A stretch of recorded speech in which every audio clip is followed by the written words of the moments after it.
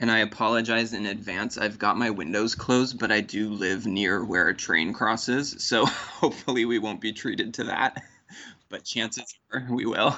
Yeah, it's fine. I've got 2 cats, and when I was recording with my Arashi friend last weekend, they started like brawling. Like, and so I was editing, and I just got to this part where she's like talking, and I just hear myself yelling, "Chewy!" Like, like my mom always did. I'm like, oh, I'm that cat lady, huh? Oh, that's okay. Yeah, it's fine. I'm well used to my life. Okay, so one more question. Well, yeah. So do you have a song that you want to start off with? Not to put you on the spot. It can literally be anything. Not one that I picked, just a different one, right? Mm-hmm. How about, can we start with Kiss My Foot 2's Gravity? Yeah.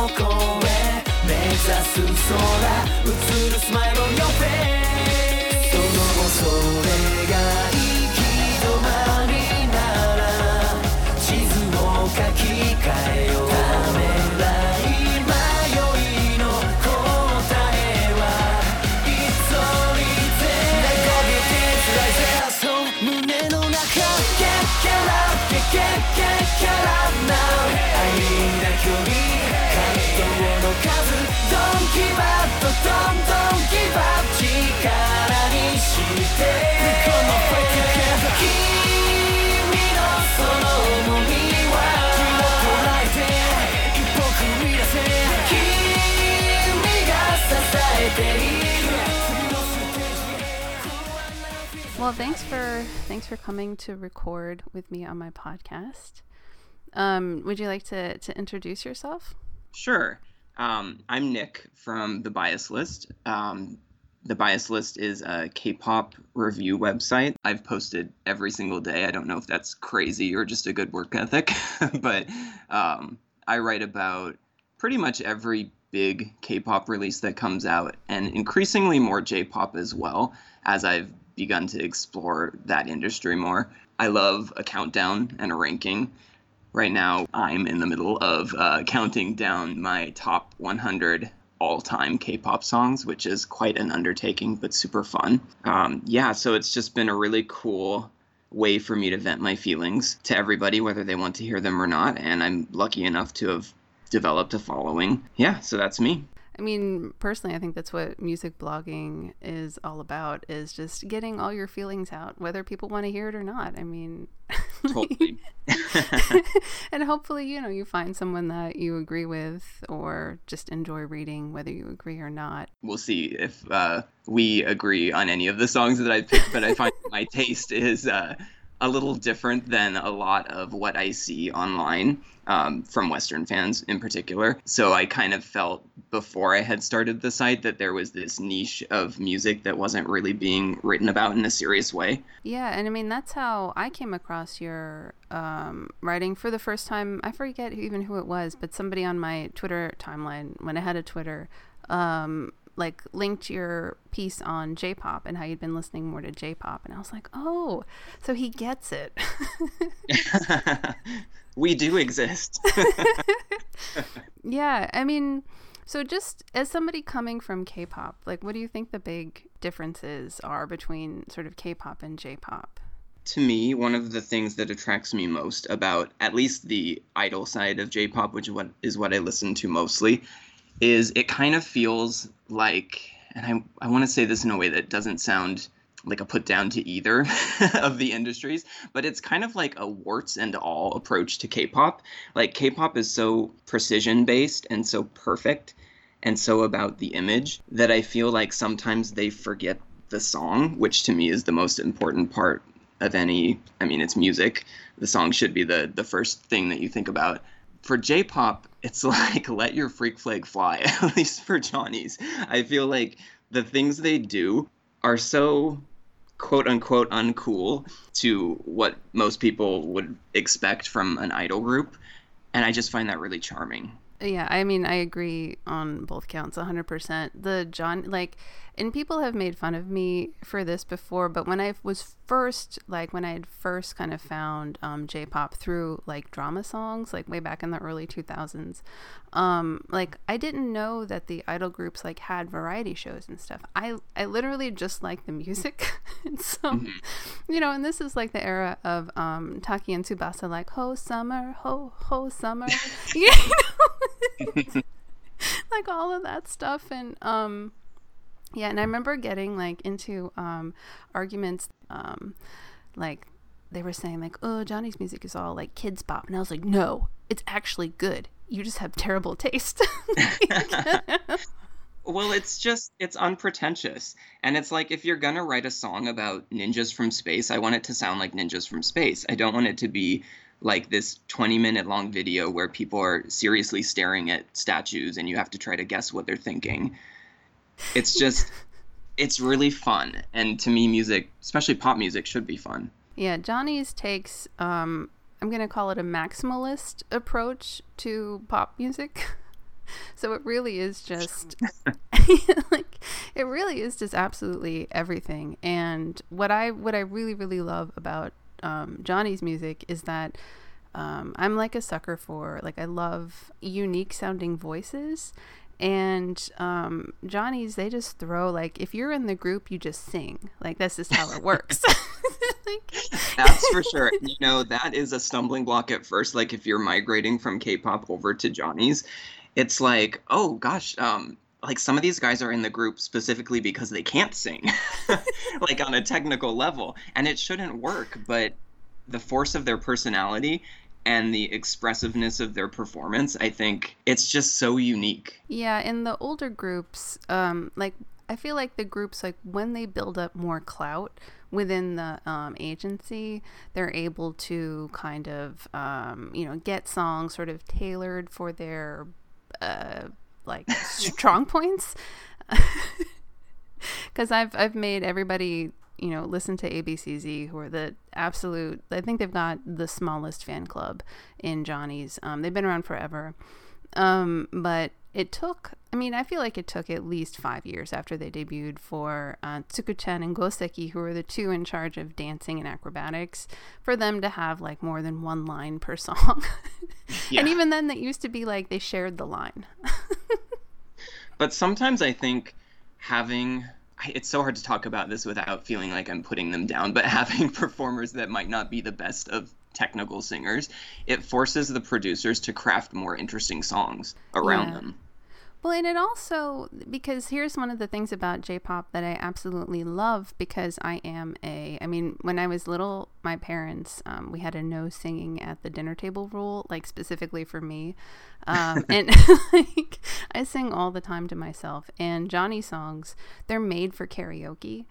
And one of the songs that you picked is actually, I've done at karaoke before, and it's a total blast to sing with, like, you know. God. I can't wait to hear which one that is. But yeah, so like they're sort of in the range of kind of your average like karaoke singer, and it's not like, the point isn't to be like, there was just this argument going on about, I saw somebody linked me to you know, oh, like SM singers are the best, or like, oh, you think SM singers are the best, like this whole big thread. And like, honestly, who cares? like if the song isn't good, it doesn't matter, you know. Yeah. If I can't hum it, if I can't walk out, you know, and like sing the chorus back to you, like, it doesn't matter. Right. I mean, a great voice can elevate material, but yeah, if the song's not good, it doesn't matter. Yeah, like, I met up with a Japanese friend of mine, like, well, back when you could meet up with friends before Corona. And this was right after Stone's Imitation Rain had come out. And I was like, have you heard it? And she's like, Imitation Rain. It's like your hands want to go up and wave immediately. And I'm like, there you go. It's a hit. You know, it's a hit. But yeah, that's kind of like the other thing about J-pop, and I don't know if you would agree with me on this, but I think a lot of times, like Johnny songs especially, are meant to be heard 100 times. Like you hear it once, you're kind of like, you hear it again, that's all right. But then you hear it like the 10th time and you're like, this is amazing. Yeah. Well, and they're also, I mean, they're designed for huge stage spectacles and very theatrical performances. I feel like they're very visual in a way that K-pop is too, but not as much as K-pop used to be. Yeah. Oh, and that's an interesting point. I do, yeah, like K-pop, in a lot of ways, the scale has shrunk. And I don't know if it's because, they're focusing more on the West now and like Western tastes, and we don't like campy. We don't like maximalist. We don't like artifice. And so it's all these very small scale. Well, and also, I mean, they can't take the touring. They can't take like a big stage set to America. Right. It's too expensive.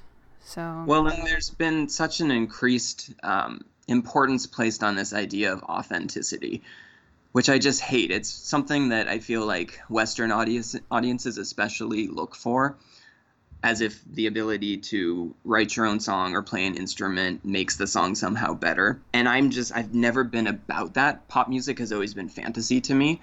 Like, I don't want to hear a song that I could go around the corner and stumble into a bar and hear somebody sitting in the corner strumming a guitar and playing that song.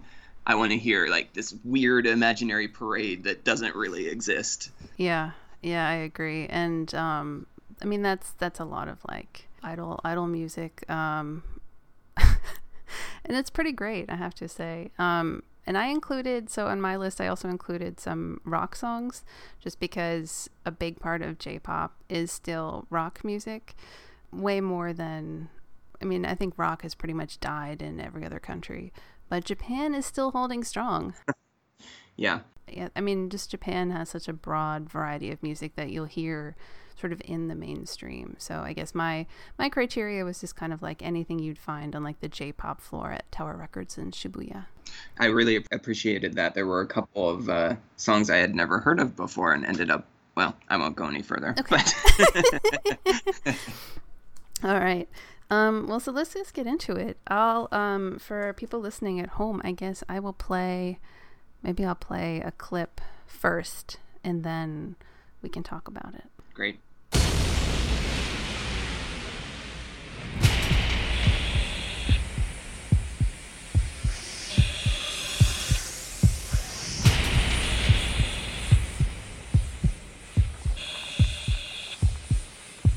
You're ready.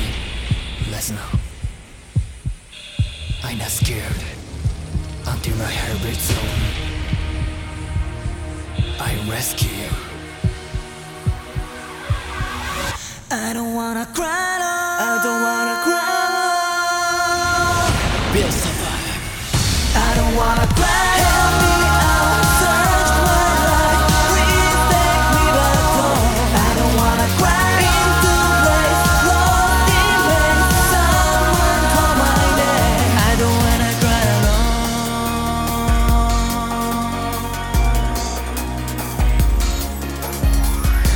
誰かのためになんて生きれないと思ったこんな愛しくて大切なものを初めて見つけた I don't wanna cry Help me out Search my life Please take me back home I don't wanna cry into place Lost in pain Someone call my name I don't wanna cry alone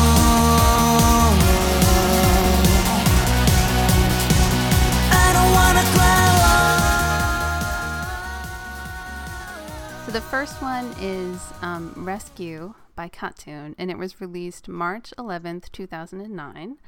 And it was written by kind of sort of this all-star team of one Japanese writer, Shusui, and then like a handful of Scandinavians. But Shusui, I think, is kind of interesting. He also wrote Seishun Amigo, which was a big, I love that song. yeah, big blockbuster. He's written like hundreds of songs, like for News, Kinky Kids, Arashi, Tegomas, Kitty Jim, Golf and Mike.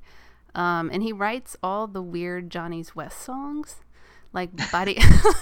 Are there not weird Johnny's West songs? I was looking on Wikipedia and I was like, oh, wait a minute. He wrote Buddy Happy. 1, 2, 3, 4, go! 今日も超ハッピーみんなバイハッピー70億の丸になろう手をつないだら心一つみんなで輪になって踊ろう Which is one of my faves because it sounds like you're at like a beer garden. Totally. So yeah. Lean in those glasses. I know. I really love the performance for that one too. They've done it on Shonen Club and it is delightful. Yeah. So anyway, so Rescue with the rap, of course, by Joker, aka Koki, and then my favorite part is Nakamaru's beatbox. Because why not? I mean, every song needs a beatbox. He needs something to do, poor guy. Of course. But yeah, I guess, well, maybe that's like sort of the other Johnny's thing we didn't touch on. But if you have like a specialty, whether or not, you know, you're sort of world class at it or sort of like if whether or not it warrants being in a pop song. we're just going to include it. And, you know, for Nakamaru, his like his specialty is beatbox. So, you know what? We're just going to throw it in there. All right. So, what made you pick Rescue? Like, what is it about this song? It's my favorite cartoon song and possibly my favorite Johnny song. But since this was the first time we were talking, I thought it would be good to start out with a song that kind of crystallized a lot of the things that I like in pop music. Momentum is a big thing. I like songs that just kind of constantly feel like they're snowballing. And layered vocals, vocal arrangements in general are something I really nerd out about in songs. And I think the vocal in this is just so cool. The interplay between the backing and the main vocals. And just the 80s sound. I grew up in the 80s, so it's kind of what I was raised on. Yeah, it does really have that forward momentum. This is, I actually really like Rescue. I'm not a huge cartoon fan, but this is one of the songs I actually really, really do like. And this is a song I've done at karaoke before. Yes. If we ever meet up and go to karaoke, we can do Rescue. It's so much fun. There's this one part like towards the end where it's like almost a round where they're just like layering the vocals and then the next person comes in and the next person comes in and it just sort of like stacks them up, and it's not something you hear like on the radio.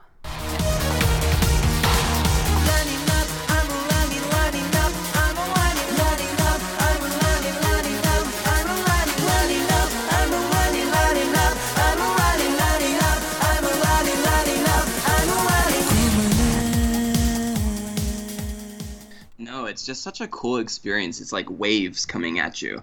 It almost gives you this feeling of like baroqueness. You know, there was that whole movement in the 60s of like baroque pop where they threw in like the orchestra and the strings and whatever, and they used like or tried to give it like this classical feel.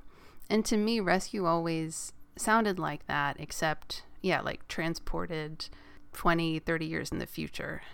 It's also got like an honest to goodness bridge, which I feel like is such a missed part of a pop song in recent years, especially.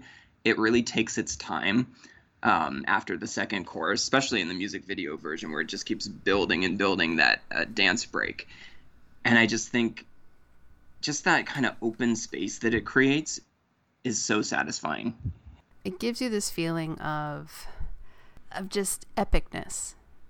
You're just it's the maximalist Johnny's vision where you can just picture them in costumes that are 20 layers deep with every kind Why do they do that? It's not very flattering. It's for quick changes. Oh yeah. Because they change costumes so many times that they can just rip off a layer and then the next one's underneath. But yeah. I don't understand how they don't pass out from heat exhaustion though. I don't know. It's like unless they've got fans underneath there or something. I think just stamina, you know. Yeah, so they're in their maximalist costumes with feathers and bits that twirl around, and it's just Rescue is like you take every element that you can fit in a song and just cram it in. But it never feels too crowded. Like it's all structured very well, I think. Mm-hmm. Yeah, and it's just the other thing about Rescue, and I think KAT-TUN more generally, is that it always, like, they always appealed to kind of the sort of the angsty teen, and just that, and because some of it's in English too, you know, the I don't want to cry alone, it's very much like, oh, you're just 15 again, like like singing it to a hairbrush, like, oh, no one understands me, like that very like, it's angsty, but it's almost kind of celebratory in its angst. It's not mopey. Yeah, it's it's like Friday night angst and not Monday morning I have to go back to school angst. Yeah, I've always enjoyed Rescue. Good pick. Great introduction as well. The cheesy opening monologue or whatever you'd call it is quite something. Yeah, I mean, there's a reason that KAT-TUN songs are always covered by like Johnny's Juniors in like on Shonen Club and stuff. It's just something about them that they just capture kind of that, there's like that youthful, I don't know, it's just that, yeah, like the angst, but it's like fun angst. And it's kind of like they're cool, like for Johnny's, like this is about as cool as Johnny's gets. Totally, it's edgy for Johnny's. Which is just about as edgy as I want them to be anyways. Yeah, any edgier than this, and it really, you're just kind of like, meh, I'll just go listen to Visual Kei if that's really what I'm after.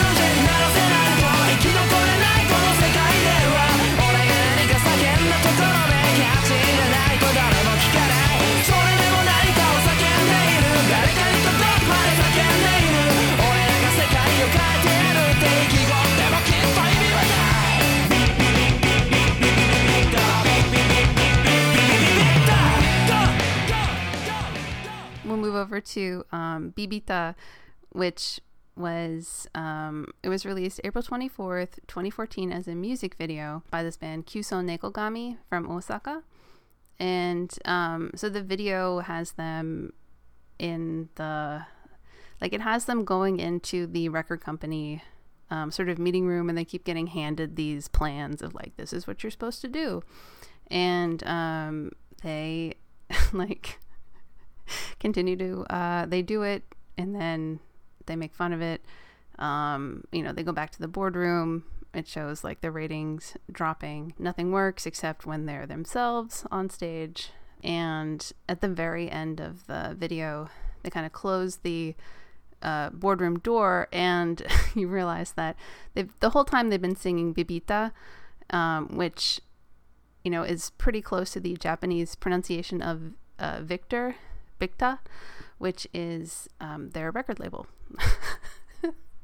So it's just kind of like a very, not teen angst, but like teen rebellion songs, I guess. Yeah. It's got a real punk type energy. Yeah, it's like a power pop. Yeah. Well, I had to include somebody from Osaka. And when I was the first time I went to Osaka in 2015, and I was in like the downtown area, and like wandered into a restaurant, and my speaking Japanese wasn't great back then, and I kind of like half English, half Japanese with the waitress, and she was telling me about this band that she really liked.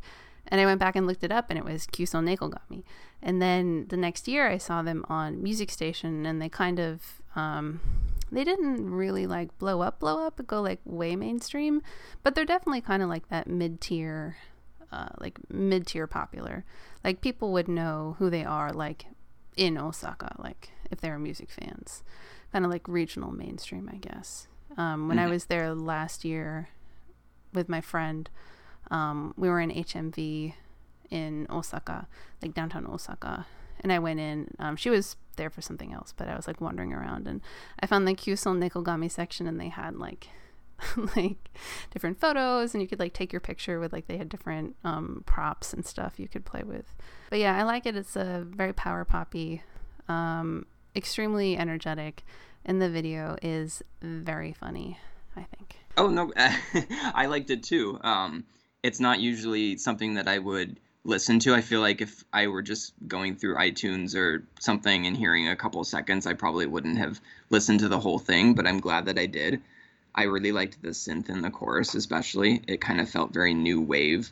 It actually reminded me a lot of the kind of indie bands I would listen to in the mid 2000s, like Franz Ferdinand or Modest Mouse, something like that. Yeah, that's that reminds me of that too. There was that whole wave of bands like back in the early to mid 2000s, and I feel like in America that it just kind of died out completely. But in Japan, like, they just kept going.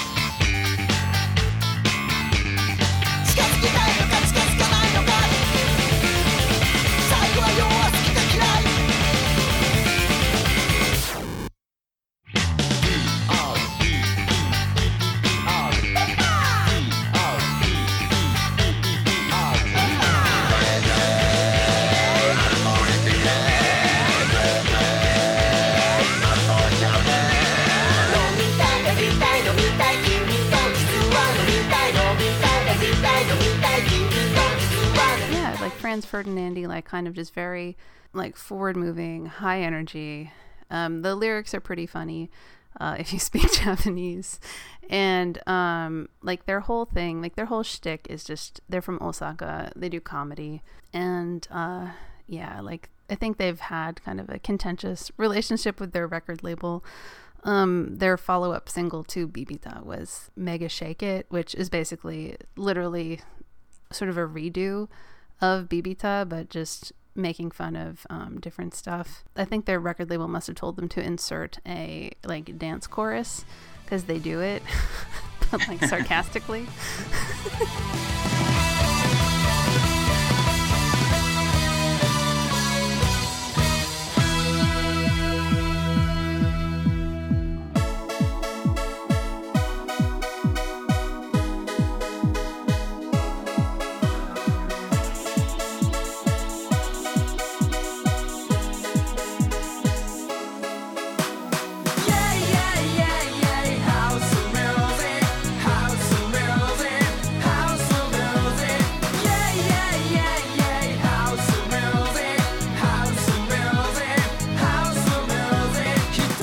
I feel like there's a real intermixing of comedy and music in Japanese music. Am I right in thinking that?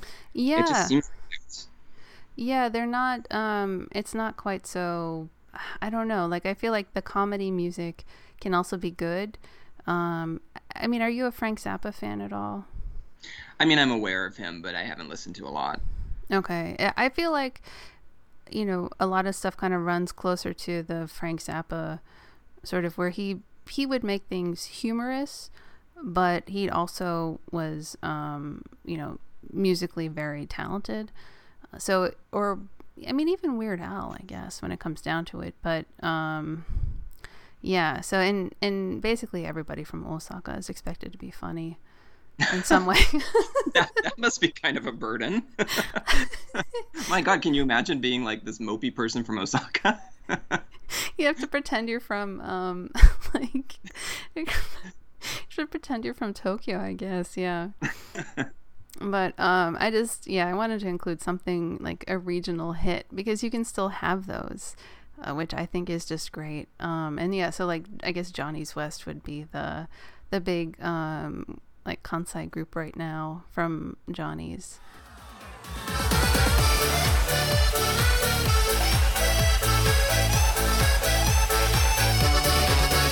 But even like the AKB, like they've got they've got their Kansai AKB units. Yeah, like it's pretty, like there are definitely like regional differences in what people listen to. Yeah, that's so cool. It kind of reminds me of, I lived in the UK for a little while, and I feel like almost the smaller a market is, the more you get that. I feel like in the States you don't get that as much. We're too big. Especially with the consolidation of radio and that kind of stuff too. Like you just turn on the radio, you hear the same 10 songs no matter where you are in the country right now. Yeah. Yeah. But yeah, so I wanted to just throw in something that I think is kind of like a uniquely Japanese hit. Like you couldn't, like a group like Kyuso Nekogami wouldn't be popular really anywhere else. This definitely felt like what I imagine when I think of kind of like indie J-pop guitar-driven music. There's a bunch of bands like this, Key Talk, yeah, that do like kind of a high energy rock. I guess it's like the Franz Ferdinand genre. Mm-hmm. But, really angry. Yeah. Well, Kyuso Nekogami, they've got yeah, I guess it's like that like resentful teen anger, like plus high energy rock and roll, and a willingness to be ridiculous in their videos. It is, and if you know like J-rock, it's kind of funny. You can kind of pick out the bands they're parodying. All right, so moving on from Osaka, we'll go back to kind of like regular J-pop.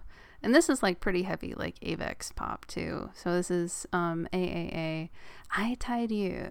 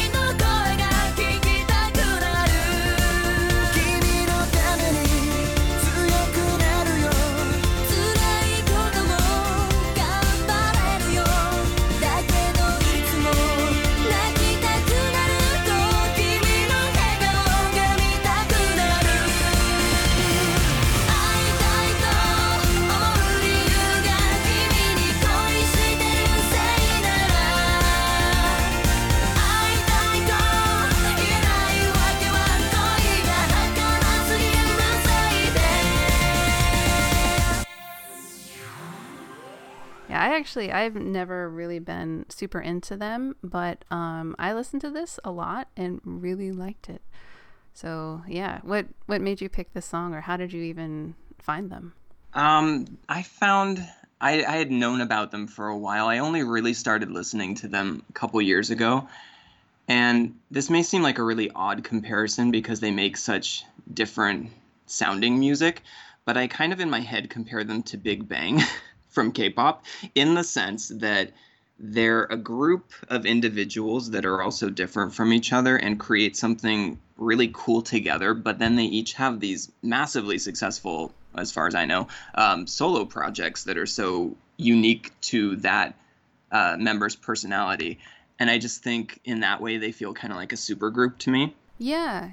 I mean, I know them mostly from seeing like Nishi, like his solo Tokyo Dome like advertisements everywhere. And you know, to me that's huge, like a solo Tokyo Dome concert. I mean, yeah, I watched the DVD of that. It's a really good show. Yeah, I mean, I believe it. Like, he's very talented. So anyway, this song, I should give all the stats about it. So it was released May 5th, 2010, and it was written by Komuro Tetsuya, who is the Easy Do Dance guy.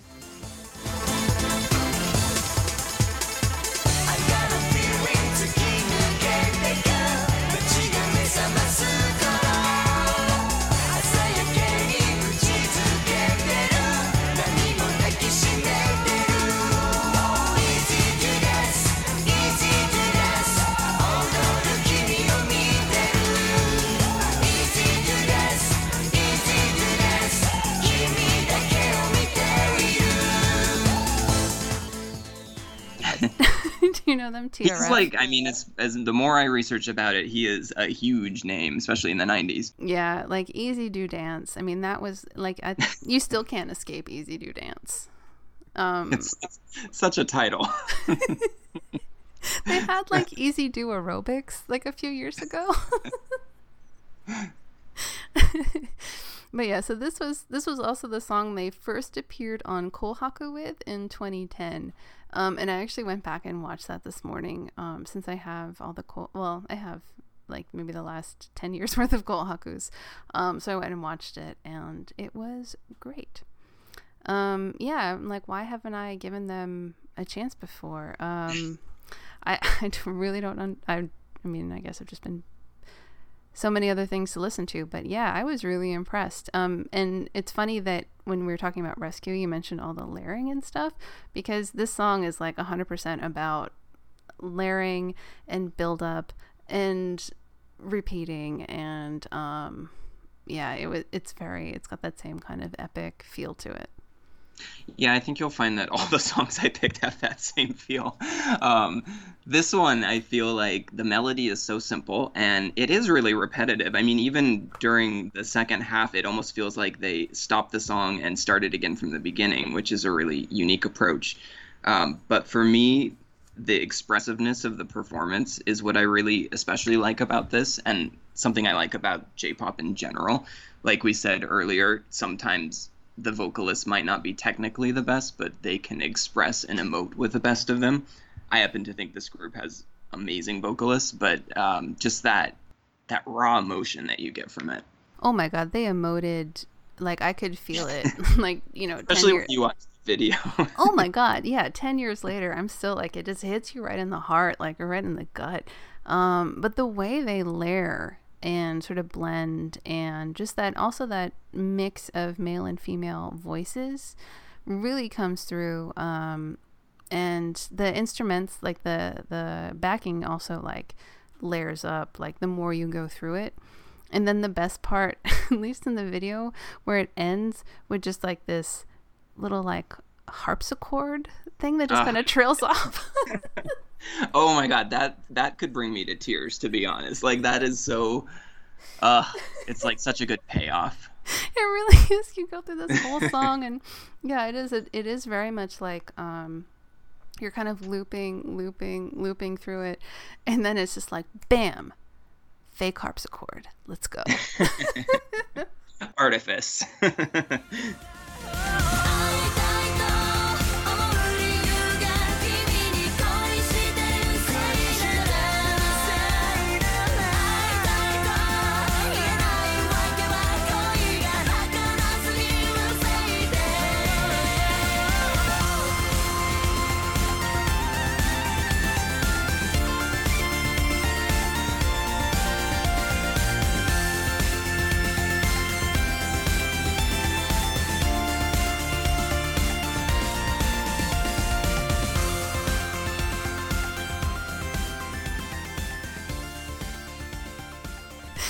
It was very satisfying. I'm gonna have to like check them out more, I think.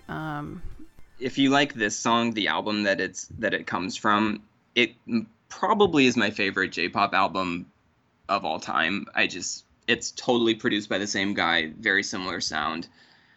One thing that Avex has been able to do better than any other place I can think of is have co-ed groups that actually work. I'm thinking specifically about K-pop and how co-ed groups are such a rarity, and when they do happen, like with KARD, I remember seeing an interview where they were talking about how infrequently they come back, and part of the reason was because producers in K-pop just didn't know how to write a song for a co-ed group. And I feel like AAA has been able to have such a long career as a co-ed group, even though they've lost the majority of their members. And I think back to other Avex groups, that's something that they've really been able to do well. Yeah, I mean, I guess, they're marketed as like a super performance group. And like that, I mean, that is kind of like the Avex thing, is like super performance. Because they're not idols. It's not an idol group. They are a performance group, and they do, they dance and sing. And they have like the outsized emotions and stuff, but they're not idols, and I think that's that's a big difference maybe from the K-pop stuff, because I mean, even a group like KARD, they're still an idol group. Right, yeah, I've never thought about it like that. Yeah, I mean, these are like the sort of nitpicky things, like once you start looking into J-pop, where I think these distinctions really come through. Like even like a group like Perfume, they're also a performance group. They're not idols, even though they sing and dance, So what in the J-pop market distinguishes idol group from performance group? They just call themselves idols, for one thing. They have to, I think that's like an attitude where, a performance group is focused on the performance, where I think idol groups have different priorities, even if they also perform well. I feel like if you're an idol group, your first priority is always the audience and pleasing the audience, where I think performance groups, the emphasis is more on the craft. Can you think of any act in K-pop that you would classify as a performance group? Does that even exist? I think it's just different in K-pop. K-pop, I think they've blended the two, or at least attempted to. And so even though you get a group like SHINee, who are incredible performers, but I think their first priority is always sort of pleasing the fans. Right. Yeah, that system. Yeah, that's the SM. SM was sort of built to be kind of a Johnny's type company. Well, I think idols, especially in K-pop, have gotten more and more away from like pleasing mainstream audiences anyway. They're very focused on their audiences. Right. Yeah, I don't know if a group like what was it? Attack All Around. Attack All Around. It's really intimidating to picture, actually. Yeah. Suddenly they're there. I think if there was a super performance group in K-pop, I have a feeling it would be aimed more at the Korean listening public, and it would automatically kind of alienate sort of the K-pop sort of global fandom. Yeah. At least that's just my gut instinct. It's an interesting distinction, though. I've never really given it any thought. I guess because I'm so accustomed to K-pop, when I think about J-pop, I kind of, in my mind mentally, if it sounds poppier and not like some rock band, then it gets in my mind classified as idol. Yeah, but there really is a difference between the idols and like the performance groups. And even Carrie Pemu has said she's not an idol. She's like a stylist, I guess, like a song stylist.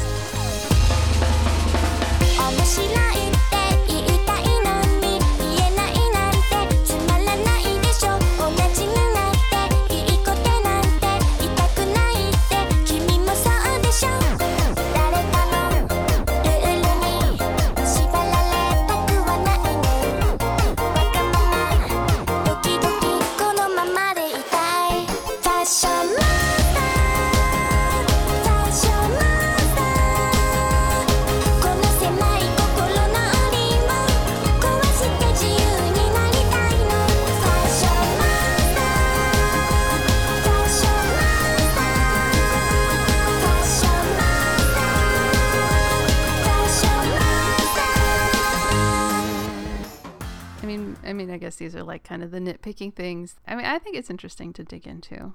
No, I do too. I think it's super interesting.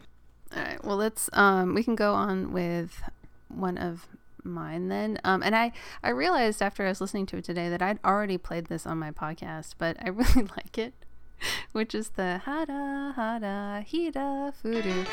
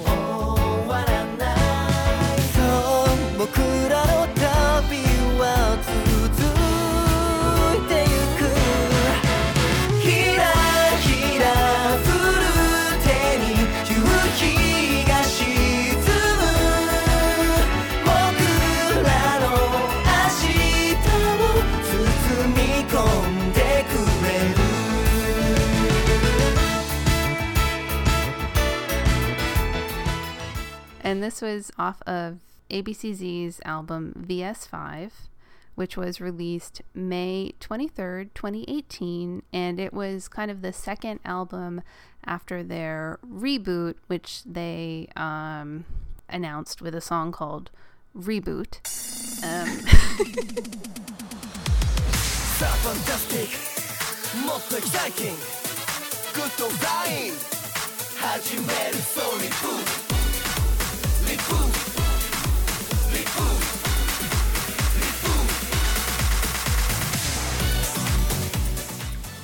Hey, you know, my current K-pop faves had an album called Reboot last year, so it's a well-worn trick. And so they quote rebooted themselves kind of away from, they'd had really this sort of show tunes stage image. I mean, they worked a lot with Takizawa Hideaki. Like, they did all these stage shows, and their kind of early stuff was really sort of heavily fed by that.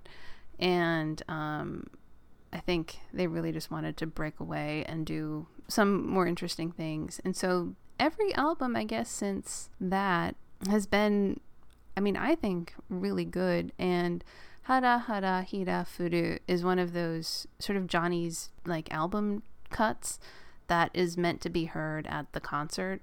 Yeah, this was written by this duo, Tommy and Sammy, who are kind of like a 70s influenced like songwriter pair that have not done much.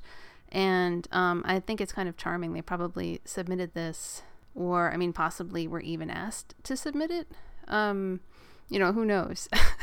Who knows how Tommy and Sammy got a Johnny's credit, but well, their names end with Y, right? It fits right within the yeah, Johnny right. And Sammy and Tommy.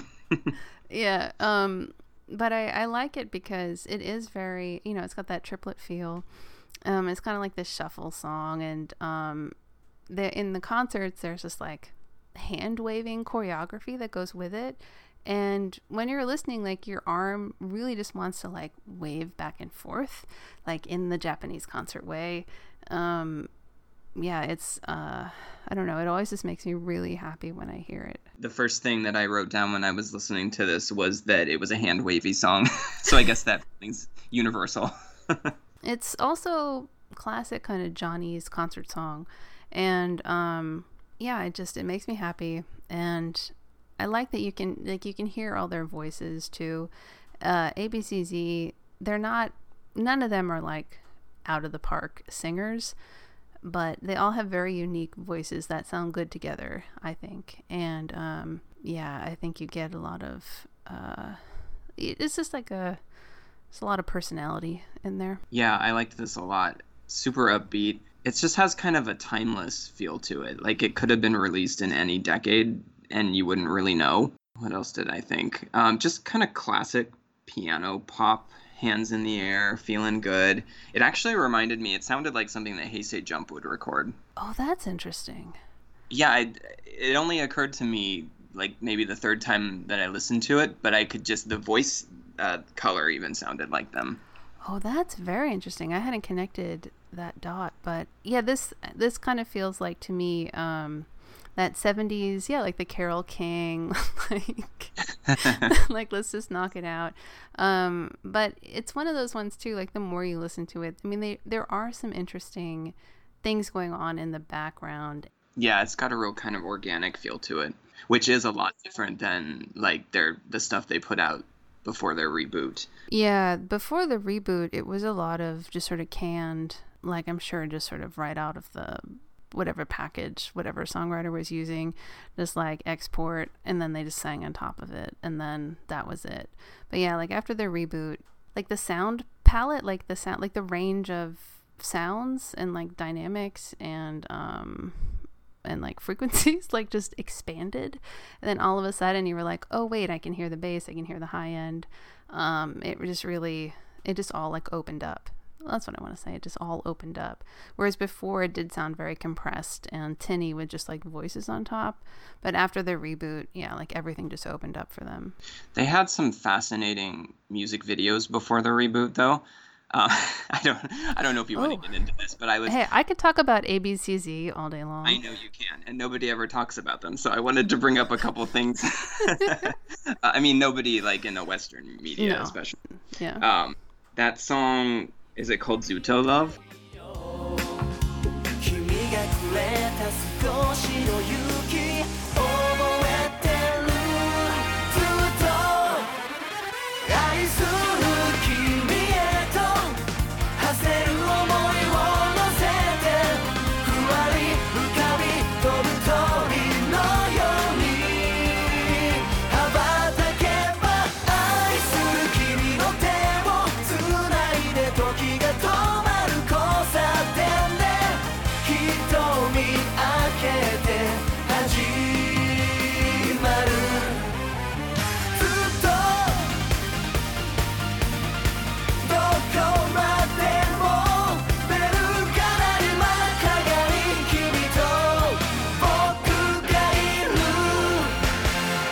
Zuto Love was the song that hooked me.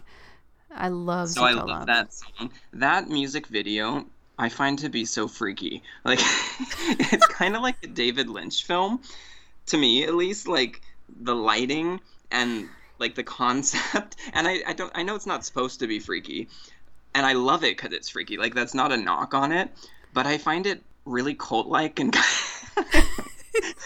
I don't want to sound like I'm putting them down, but. No. I've watched that video so many times just because I find it utterly fascinating. Oh my! I had no idea that you also love Zuto Love. This is like, I'm like, oh my god! I don't know what to say. No one ever talks about ABCZ with me. It's a special kind of love, but it's a love nonetheless. No, I know exactly what you're talking about, and yeah, like so their whole first. Like before the reboot, they did a lot of these one camera show, like they call it like a one camera show. And it was this very like, cause they're stage performers. So they're used to being on stage, and it took them a while to figure out how to use like cameras. And so Ze5 Star's ABCZ is another one of those kind of like, it is sort of uncanny. Have you seen like their first, like their debut?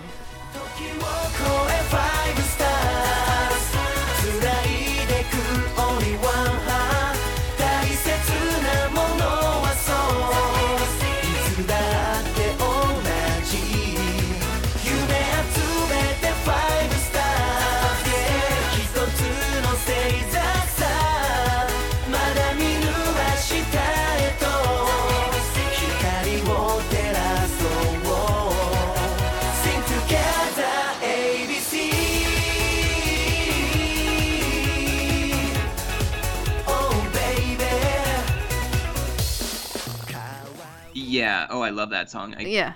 I can picture the video, but nothing really stands out to me. I always found it kind of uncanny because it's all these like Johnny's Juniors just like running wild on this like really fakey like set.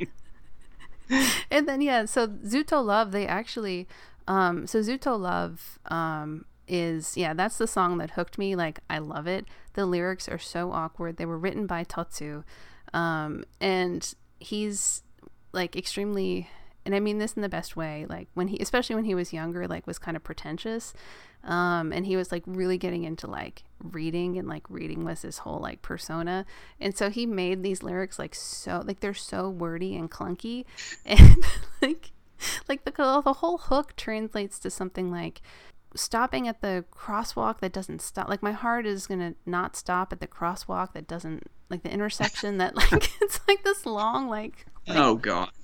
I'm like, why would you do that to yourself? But so the video is filmed in I want to say it was Tokyo Dome, like City Hall, which is a small venue like right by Tokyo Dome, and you like go underground. It's like this underground theater, and they invited, like they had a ballot for like the fan club members to like come, and they all had to wear like specific colors, and like and like dress up like they were going to a tea party. That is the creepy part. Yep. And it's all just like, I mean, these are real ABCZ fans, you know, and this is like the lowest budget like video ever. Yeah, just filmed in like the Tokyo Dome, like City Hall, like underground, at a tea party, a fake tea party with ABCZ fans dressed like they're going to a fancy tea party, and it is kind of sort of heightened reality, David Lynchy like. Oh, like I wish that Johnny's was more widely available on the internet so we could provide a link for people to watch this, because you really have to see it. Yeah, it's something else, but the song is so good. And I remember playing it for my mom once we were in the car, and she was like, what year was this recorded? And I was like, 2012. And she was like, what? I thought this was from the 70s. Yeah, it's got that timeless, like sort of, not timeless, but out of time. Mm-hmm. That's kind of Johnny's in a nutshell, though. Yeah. But they've got a lot of interesting videos, and they're the Johnniest of Johnny's groups, I think, in a lot of ways. Their one take, or maybe it's not a one take, but the Never My Love video is really cool. How can you think loving when it was for you to spend your whole life with me? Never my love, never my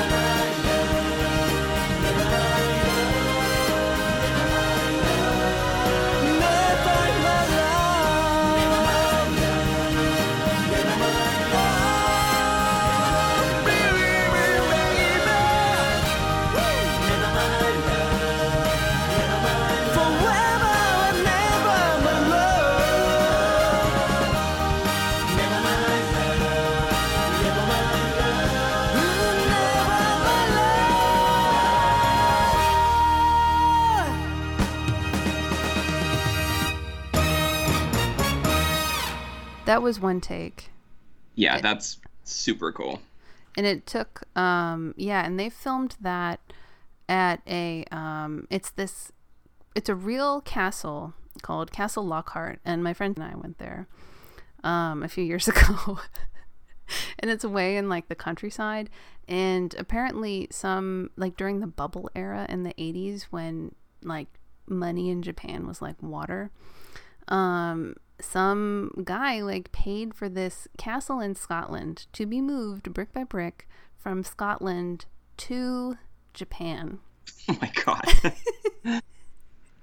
And now it's just like it's like a wedding venue, but also kind of like a romance theme park of sorts. And it's like a prancing venue if you watch the video. I mean, they are doing some grade A prancing. A lot of prancing, a lot of posing. Yeah, but it's like this 10-minute, like with this whole intro that they wrote. I mean, it is maximalist. And they're all in like these princely outfits and singing 100% in English. At this like Castle Lockhart, imported from Scotland during the bubble era. That's now a cheesy wedding venue. It's pretty great. My favorite, I guess, is the Space Traveler one. Have you seen that? Mm-hmm. Yeah, where it's all one, like they did that. That was like a one shot, one kill, all in one take, first take. Then the Never My Love took a lot longer, but yeah, that Space Traveler was one shot, one take. My favorite is it called Telepathy 1-2? Oh, I love that song so much, and I love that video. It's such an 80s video, like dance through the town video. It's so good. Where they're having like a party, and that's post reboot. つまずき転んで立ち上がる一日一歩時々波動なんとか前見てこれたのは他でもない君さ傷つけて告げられて時にはね喧嘩して離れてもちぎらない心にそう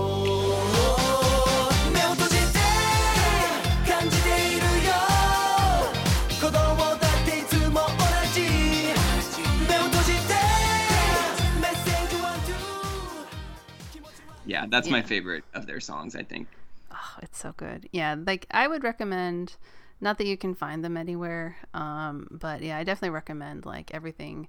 If you're interested in like pop music, like pop music with like tunes and stuff, ABCZ post reboot is all really good and sort of all over the place. Like they don't really have a genre except pop music, but there's like, I guess this will be my last ABCZ tangent, but since I have a captive audience, so like my favorite member is Kawai Fumito, who is the one with the and I was going to bring this up later, but I'll bring it up now. So there's a singing technique that you hear all the time in J-pop, kobushi, like vibrato, and it's like an Enka style of singing, like a sort of a Showa, kind of like old-fashioned style of singing, kobushi. And there's this fabulous drag queen, Matsuko Deluxe. I don't know if you've heard of her, but she is incredibly sarcastic and hilarious. And she had this essay that I translated, which I can link you to if you haven't read it, and about how much she loves Hello Project. And she throws in this line about SMAP's Kimuro Takuya and his Iranai Kobushi, like his pointless Kobushi. Like, and for whatever reason, it always makes me laugh. And now whenever I hear like SMAP and Kimuro Takuya, I always think of his like pointless like vibrato.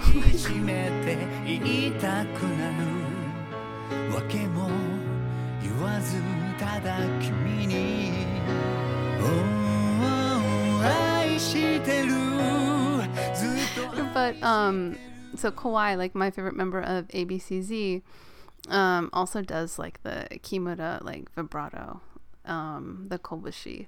So I always get a kick out of that. Like he's very much in the he loves idols. Like he did a Sawada Kenji in like themed solo stage in one of their early concerts.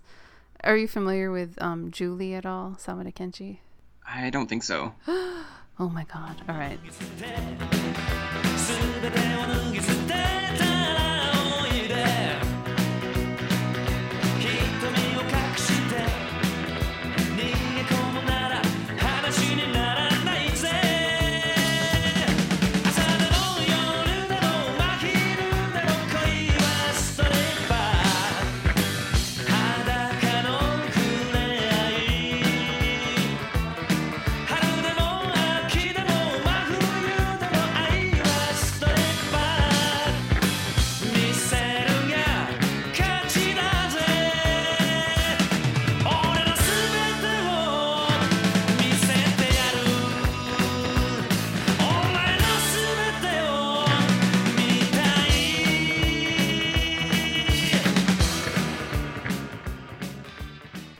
this is like another whole can of worms. But so Julie, or Sawada Kenji, he was huge in the 70s and 80s, kind of like a David Bowie, extremely over the top singer.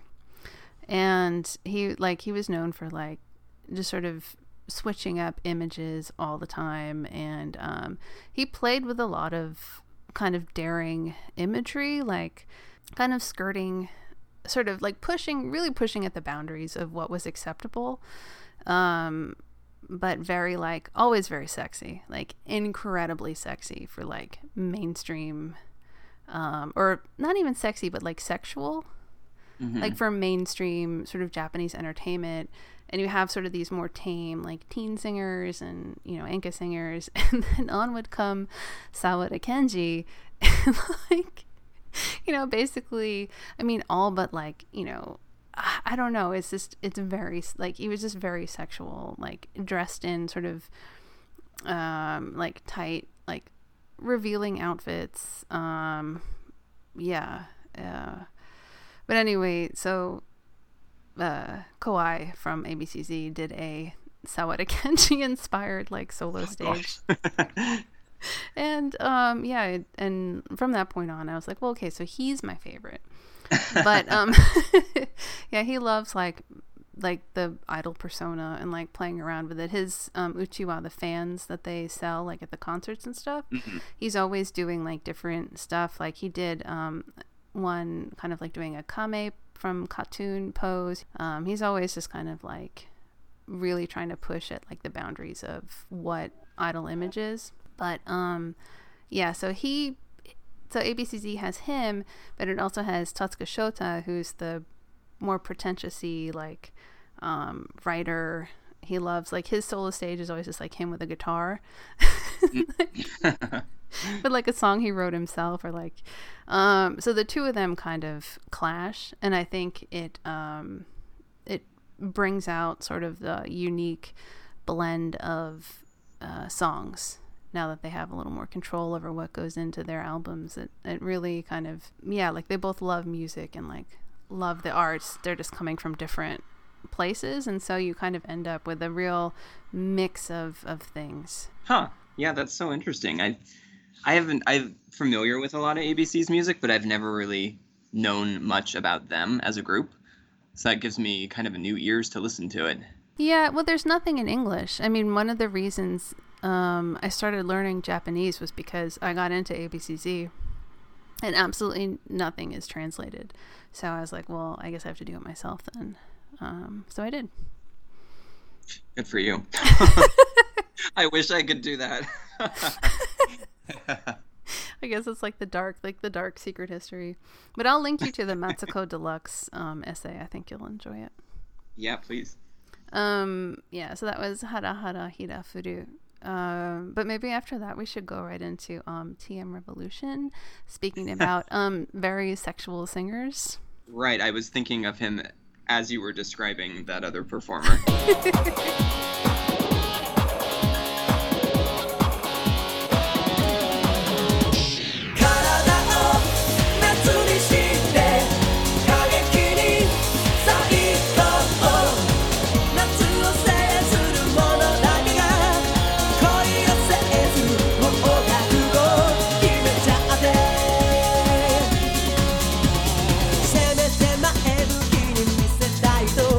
夜型の体質を変え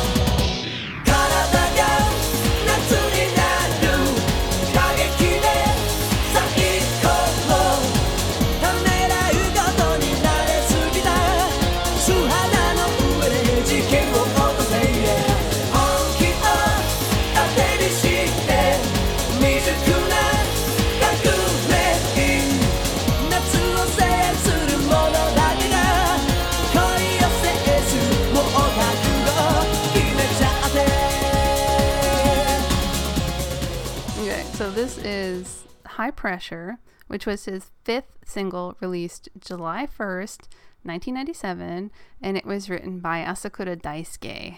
And it was also, according to Wikipedia, the Latte Sweetie Ice CM song. And the 22 highest selling single of 1997. I would put more emphasis on that second one, I think. Yeah. So what is it about TM Revolution and High Pressure? TM Revolution, I call him like my lord and savior of 90s J-pop. I feel like he's kind of like my alternate personality. Like on the outside, I think I'm a pretty unassuming person, especially if I don't know you well. But inside, there's a TM Revolution with that horrible late 90s haircut and those weird outfits. And just that gleeful performance style. I'm a big fan of that era of J-pop, or I have become a bigger fan recently. Kind of the mixing of this techno trance sound with electric guitar and just really big choruses. And he, for me, is just the pinnacle of that. I love his kind of punky, raw vocal contrasted with this really polished dance pop. It's just a really cool, interesting mix to me. And I just find him to be utterly fascinating. Yeah, I mean, I know TM Revolution mostly from, he was on the Kinky Kids show, Domoto Kyodai, like as part of their kind of panel of musicians for years and years. Like, he's got a very appealing personality, and he's an amazing performer, like amazing.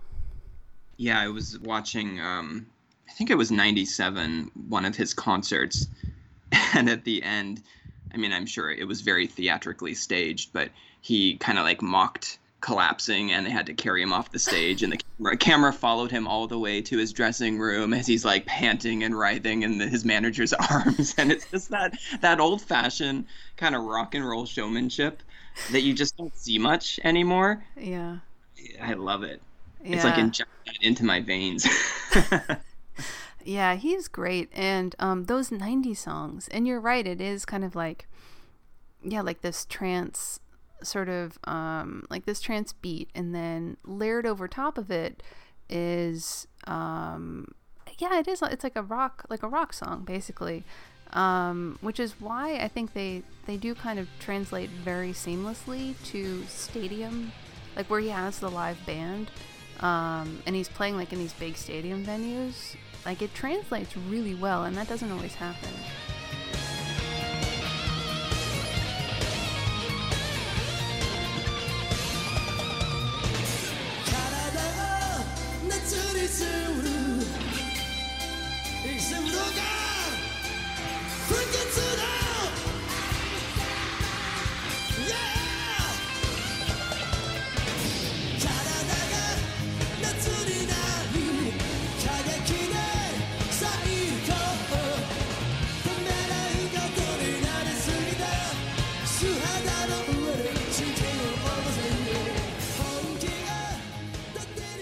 Yeah. Well, and his producer, Asakura, is my favorite Japanese producer. He produced so much stuff in the 90s and still works today. And a lot of his work, I mean, pretty much sounds the same. Like, if you like one of his songs, you're probably going to like all of them. But it just happens to be so tailored to my taste. I recently have been down this giant wormhole finding as many of his tracks as I possibly could. Not, of course, knowing any Japanese, so relying on Google Translate. But yeah, his work on the keyboard is just so good. I don't know, like the interplay with the audience too, and like the way that these songs, you're meant to be part of it almost. Like it's like it really draws you in and you can shout along. I mean, I guess it is kind of punky when you think about it, like the shouted punk choruses. Yeah. You know, where just like everybody is yelling along. And the other one, like the other big one, the one, Hot Limit.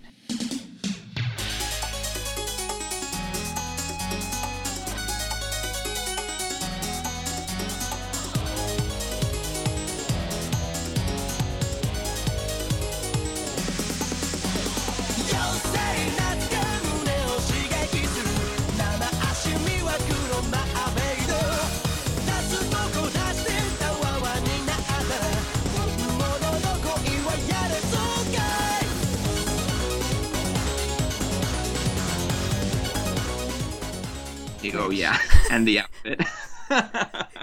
With like That iconic outfit.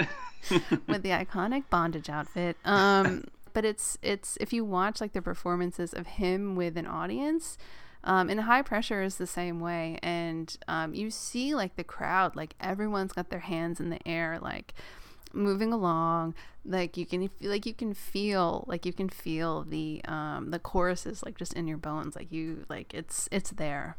Right. Well, and High Pressure in particular has this really dippy choreography that goes along with it in the chorus, which is really easy. It's like put your arm up, put the other arm up, and everybody in the audience does it. And that same concert that I was watching, in between some of the songs, they'd have like backstage type stuff. And I just remember seeing him standing where the audience would normally stand, kind of watching a rehearsal and some of the visualizations on stage, and they were playing that song, and he just kind of started doing that move to it and kind of mouthing the words, and he just looked so gleeful. It's like he was the leader of this army of people and this was their salute. It was just very cool.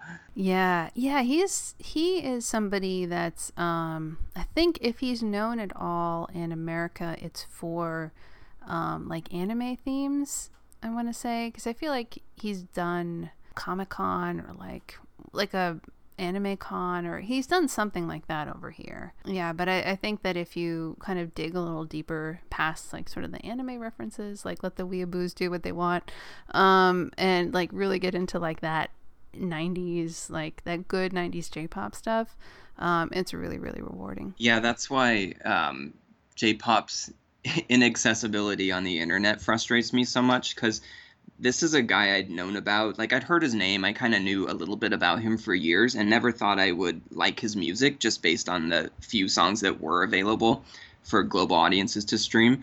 And then when I found this 90s stuff, like that was my entry point, and then that expanded out into the rest of his catalog, and which I love as well now. But I don't think I would have become such a big fan if I hadn't heard those 90s songs. Yeah, I mean, I guess that's the good and the bad of J-pop. And I mean, the bad part is that it is inaccessible unless you really are seeking it out.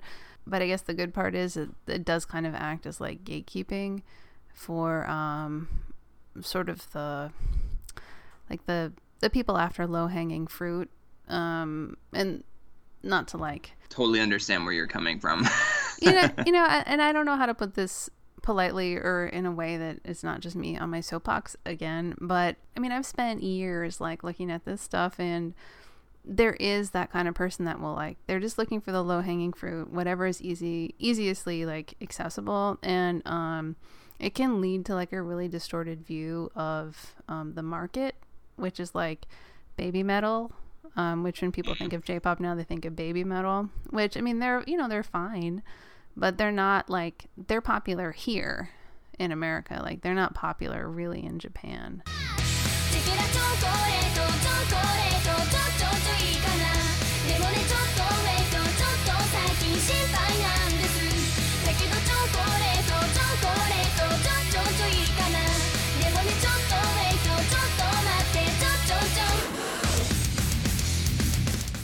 They're like for Western tastes, and I think that level of distinction like doesn't really come across, because there's just nothing, like you can't find writing in English really on a lot of stuff by or at least by people considered experts, like not by us. Like, yeah, well, and I mean, people on my blog are tired of hearing me complain about K-pop embracing Western musical trends, but I talk about it, I feel like, every week. And I feel like that just doesn't happen with J-pop as much. And part of it is because of that exclusivity and the fact that J-pop is just really catering towards their market. I think that's their strength in a lot of ways. I mean, because K-pop, a lot of it does sort of want to get sort of the broadest audience possible. It has to be really bland, because you can't make specific references like that Bibita song. There were so many specific references in that, and if you like, if you don't think a joke about Man with a Mission is funny, then like, it's just gonna go right over your head, like, let alone even just like trying to find it. And it's very like specific and catered to like a specific audience's tastes. And so that means you can like you're not having to make sure that you're, oh, well, if we do this kind of melody, then it's going to alienate like this audience, and we can't have that because we want to get like literally everybody listening. And yeah, I mean, there are some groups that can kind of do what they want and still get a broad, like Big Bang. I think they've managed to not be bland, but I mean, I think their Big Bang is like an outlier in a lot of ways. Well, and they've just been on hiatus for so long, it's hard to know what happened.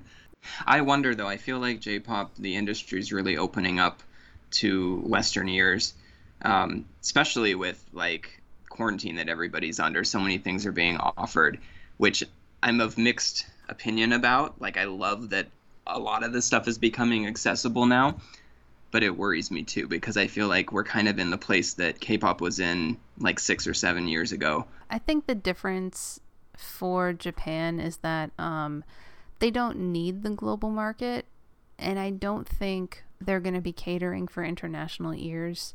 I talked a lot about this in the episode I just recorded with my friend who really likes Arashi, and because Arashi made like their whole thing this year, if you've been watching the Netflix series, the docuseries, is they wanted to sort of go after a global audience as like the challenge for their last year, but no one's listening. You know what I mean? Like, their audience is the same audience they've always had, which is, you know, people in Japan, and then like Johnny's fans that have sought it out. And the people that they've reached are the people that were using like fan subs and fan translators before. I don't know if they're like, I think the Japanese ear, like, I think they would rather, like, they don't want to lose the Japanese ear, even if they move, you know, or try to market a little bit more beyond it. I don't think they're going to be catering to what people like in the West, with exceptions like Baby Metal. Or like One OK Rock. They're another one that's kind of like sort of popular-ish in the West. Yeah, they feel very much just Western rock music to me, but I'm not too familiar with them. Yeah. That's not my taste. My taste is more this next song, which is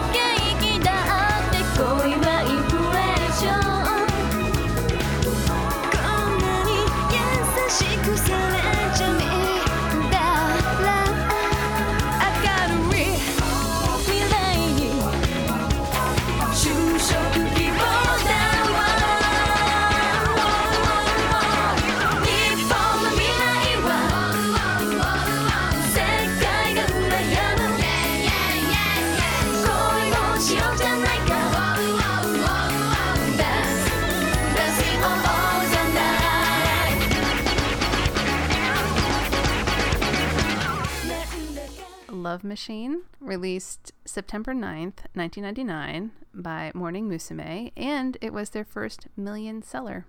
And this was written by Tsunku, who's another one of those great like 90s guys. Do you have any experience with Morning Musume or Love Machine? I have recent experience with them and Hello Project in general, like recent as in the past 4 or 5 months. I've been starting to get into them. mostly from more of their current stuff, although I'm very aware of this song, just because I know it was a big song of that era. Yeah, it was. I mean, I think it's still like really huge. I mean, I feel like it gets called back to all the time. Like Love Machine, I think, is a sort of musical, cultural touchstone. I don't know. I really enjoy it a lot. It's kind of this like a slutty disco. Like, oh, that's funny. I didn't get slutty from it, but I definitely got disco. Oh, really? Maybe I'm listening to it wrong. I don't know, like, yeah, to me it's always just like this slutty disco song, and just sort of like let it all hang out. And it's got like this great like bass riff that's like right off of Chic, and I just feel like this sound of like Love Machine just like echoes on, and you can hear it even in AKB48 Koisuru Fortune Cookie.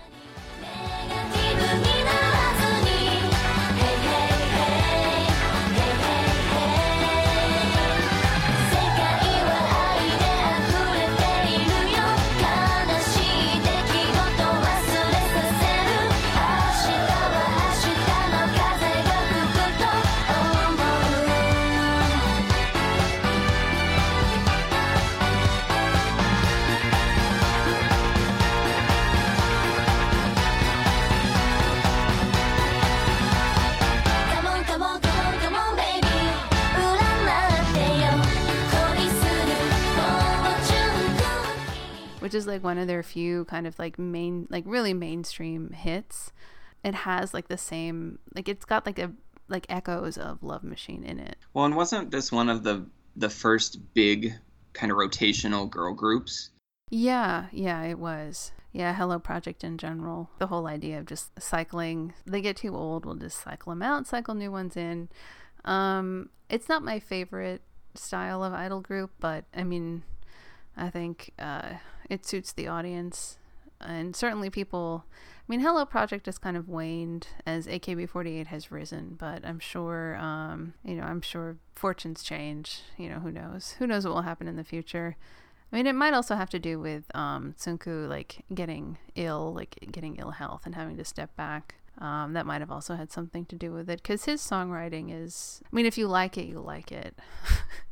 Well, doesn't he write the bulk of all those group songs? He did, yeah. That's impressive. Yeah. That's all big catalog. What separates, I think, the Hello Project groups from kind of the AKB groups is, I feel like the Hello Project groups are a lot trashier. I mean, in the best way. Like, I don't mean that as like a, negative thing. I think that they're not as polished, like in their presentation. But like their craft is better, like their singing and dancing is better. They don't have like the girly girl image. Yeah, I haven't seen any songs. I mean, I'm not super familiar with every song, but I haven't seen many of kind of those pure innocent type of concepts. Yeah, I'm not a huge fan of the pure innocent concept, but I mean, I'm also not the audience for that. If I'm going girl groups for Japan, it's got to be Hello Project, with their let it all hang out sort of mentality. And their crazy group names. Like that new one with all the O's, like Beyond. I don't even know how to say it, but I'm like, seriously? Like, there comes a point where, like, this won't even fit on, like, the template that I'm using for my blog.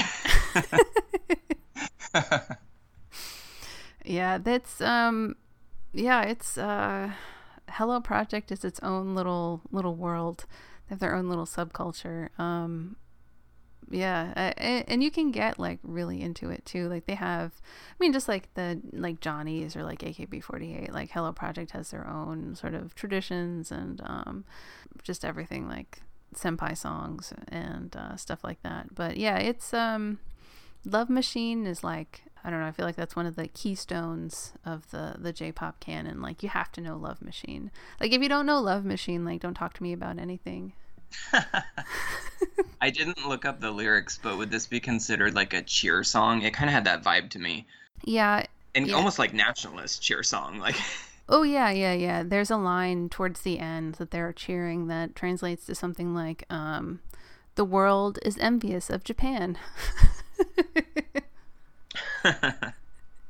So yeah, well, wasn't this released as they were coming out of a recession? yeah, 1999. Yeah, or at least sort of the forward looking, not like the not depressing, but let's go Japan. It suits the mood of the country, or it did in Yeah. 1999. Yeah, but yeah, It's a one great of- song. I love the breakdown too. Just really fun. Yeah, and when it's almost got kind of like at the very end, it does like the whole like sort of like gospel, let's build this back up. Love, love machine. Love, love, love station. Love, love, love factory. Love, love is so wonderful.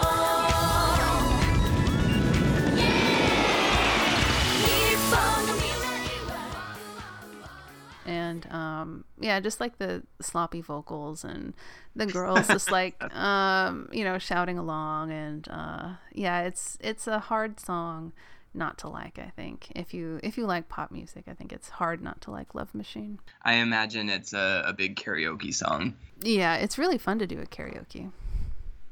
Whoa, whoa, whoa, whoa, because you can do that part if you can't sing. Yeah, and if the original vocal isn't all that great, yours doesn't have to be either. Right? Like, that's got to be appealing. Well, it's like the secret to a good karaoke song. But the yeah, God, karaoke's so much fun. Yeah, but I mean that's like one of the big differences, like I said, like between J-pop and K-pop, is like, you have a song like Love Machine, where it's not like a virtuoso performance or anything. It's just like fun, and it's fun to sing along to, and it's fun to do at karaoke. You're not going to get anybody bickering in your mentions about like this person's vocal was like better. It's like that's not the Well, it's point. just- I don't know if you watched any of Produce 48 that was on a couple years ago, No. where they had like the AKB girls come try out with the Korean trainees to form IZ*ONE, which was eventually the group that won. But yeah, like the first couple episodes where they were all doing their initial performance, the Korean judging panel, like the looks on their faces when some of these Japanese girls were performing, it was like such a culture shock. It's just a different thing that you're placing emphasis on. Yeah, personality is way more important, and like being appealing is way more important than like raw talent, for sure. Because I think the Japanese, like, you'd rather hear somebody that you like sing poorly than hear somebody that you don't care about sing well. That's an important distinction. I mean, I can't disagree. Yeah, and that's the Japanese idol. That's their selling point. I mean, that's like sort of the business practice. You have to care about the person, then you can listen to the song. I mean, how many years did we hear like Smaps Nakai, like, who I think is actually tone deaf, sing. That's okay. Kiss My has one of those too. Oh, I know. Yeah, well, maybe we should move on to Kiss My Foot 2.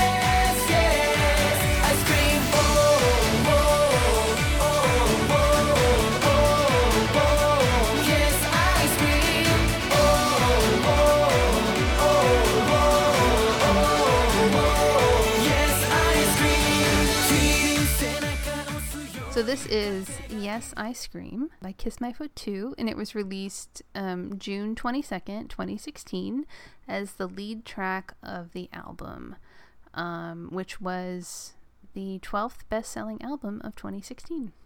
And this was written by one of my favorite kind of like Johnny's ringers, which was Tommy Clint, who actually wrote the ABCZ debut song. We share that. He's one of my favorites too. Oh, yes. Yeah. I always know I'm going to like a song when I see his name on it. Yeah, me too. He knows how to go big. Yeah, I think he's German, maybe. He's not one of the Scandinavians. I want to say he's German, but I feel like his ethos, is like way more Eurovision than totally. Yeah. Yeah, so Yes, I Scream. What made you pick this one? I think the title kind of sums it up. I like to think of it as like, yes, I scream, like, duh. It's kind of like just a middle finger to what people think is cool or pretend to think is cool. I mean, we talked about this already, but just the unpretentiousness of it, just embracing the ridiculous, really big, really joyful. I don't see how you could hear this song and not feel happy. I have a great fondness for this group in general. It's not my favorite song from them, although it's up there, but it's just so big.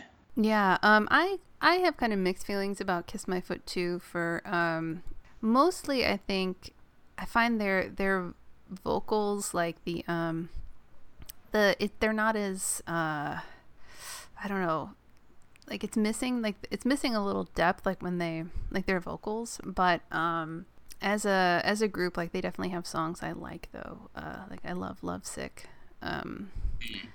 But yeah, Yes, I Scream is kind of fun as a Johnny song because for me, like as a, old time Johnny's fan, this song, when I hear it immediately, I'm like, oh, okay, I know exactly what this is. This is a song that you play at the concerts and all the juniors have flags. You are exactly right, having watched that concert. All the juniors get hundreds of them. And they wave the flags back and forth like really big, and it's a march, which is another thing that you like never hear anywhere else. Like where else you're gonna hear like a pop song that's like a march, like a march. And the video is literally them parading around like Whoville or wherever they are. And watching the making of it's so funny because it's shot on a pretty small soundstage. And so they'll have this big parade marching for like 10 seconds and then they'll yell cut and everybody has to back up and march again. And it just keeps going and it's so funny. Oh, that's hilarious. Oh my God. My friend who I mentioned before, like we went to the Castle Lockhart together, but she is a huge Kiss My Foot 2 fan. So I actually went with her to outside. I dropped her off like at the venue for this tour, and like the pen light or the light stick if you're a K-pop fan is shaped like an ice cream cone. It was all very whimsical and just very much of the like sort of candy. We're just here to have fun. None of this is too serious. And I mean, Kiss My Foot 2 can get cartoon angsty and cool, but they also have this ice cream side, which is nice too. Like they capture that duality really well. Yeah, other than their roller skating, which is such a big trademark for them, they don't really have a set concept musically, which is good and bad. Like, there will be albums that I'll just absolutely love, and then the next album, not so great. Whereas, like, with KAT-TUN, I kind of know what I'm going to be getting. But for them, of all the Johnny's groups, they were the one that watching subtitled Variety was kind of the thing that pushed me over the edge to being a big fan of theirs, just because Interplay and the concept they have. I mean, they've just kind of made this concept of having 4 members that are really ridiculous and not particularly talented, and then 3 members that are more traditionally what you would think of with an idol. And I just find that contrast so fascinating. They play it up so well. Yeah, this is why one of the reasons I really wanted to talk to you is because, like for me, that 3-4 split, like coming at it from a Johnny's fan, like that was a huge point of contention, like in the fandom and like in Johnny's fandom. Like people hated it, and it like people really, really hated that divide. And the first, like those early sort of Kiss My Foot 2 songs, it was kind of shocking if you were used to them as juniors, because they were 7, and then suddenly they debut and they're 3 and 4. And they pulled Tamamori, who's like, so the front 3 are kind of the 3 most good looking, but Tamamori, who's objectively, I think, like the most attractive member of Kiss My Foot 2, but he's not like the best singer or performer, but they yanked him to the front, and some of the like Senga was like stuck in the back, and it was really, really contentious. But I think you're right that they have made it work, and it's interesting hearing you coming in like after this whole thing like happened, just like as a fan from like post split. That's really interesting to hear. Yeah, because I wasn't around as a fan for any of that, and I can see, even looking at the earlier music videos, that it was totally a hindrance at that point, but they've turned it around to make it their strength. They have that subunit, Busaiku.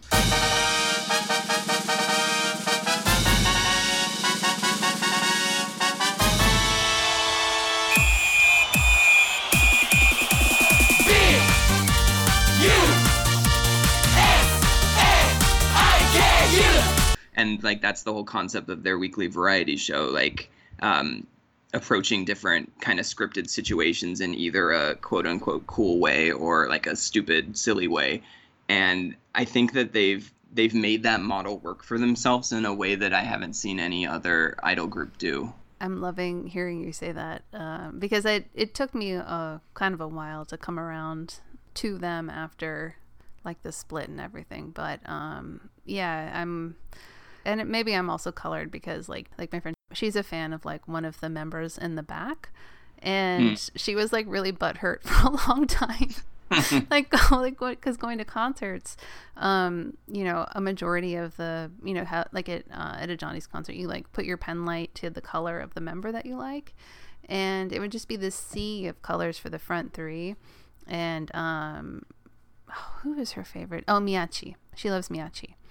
And so she would be like the one Miyachi, like in just the sea of like Tamamori and like Kitayama and Fujigaya. But I guess it's got its good and bad. But I'm glad to hear that Busaiku has some fans. Well, I just love Tamamori's not giving a shit about anything. His personality, I mean, I know a lot of it's put on, I'm sure, and they play up their characters, but I find that so charming. It's like he doesn't really care. Yeah, well, his or acts like he doesn't really care. Yeah, like his friendship with like Miyachi, who's like extremely goofy and like a big anime dork. SMAP's Nakai was a big part of helping Kiss My Foot 2 kind of come together, because he really promoted Busaiku and had them on his music show when he had a music show. It was like part of his like panel. I mean, they've got their own quirks in the Johnny's canon. I feel like maybe not so much musically, but personality wise. Yeah. I mean, like I said, like they're not my favorite, but although I do really like some of their songs, but I definitely appreciate Kiss My Foot 2 as sort of part of the broader Johnny's world. It's like they're between the roller skating and Tamamori and his like pink princess dress, like you really get a lot of like you get a lot of color, a lot of content. We'll say that. Well, it also helps they have a I wouldn't say dedicated, but there's quite a bit of English subtitled videos out there. I mean, you have to like give your blood to join these communities to find them, but it's easy for a foreign fan to get to know the group. Yeah, Kiss My Foot 2 definitely has a bigger foreign fan base than, I mean, ABCZ. There's absolutely nothing except for me, and I had to learn Japanese. Hey, but it taught you Japanese. That's a pretty good trade. I was extremely dedicated. All right, so I guess we'll move to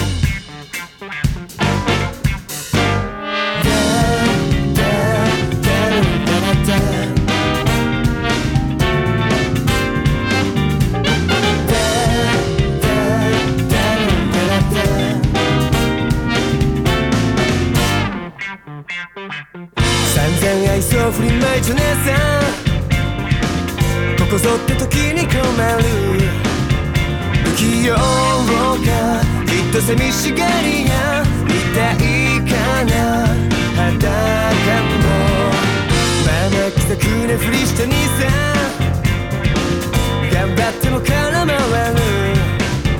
語るなら受けてたどうかならばさ裸もあっちもこっちもみんな役者ばかり仲良しごっこ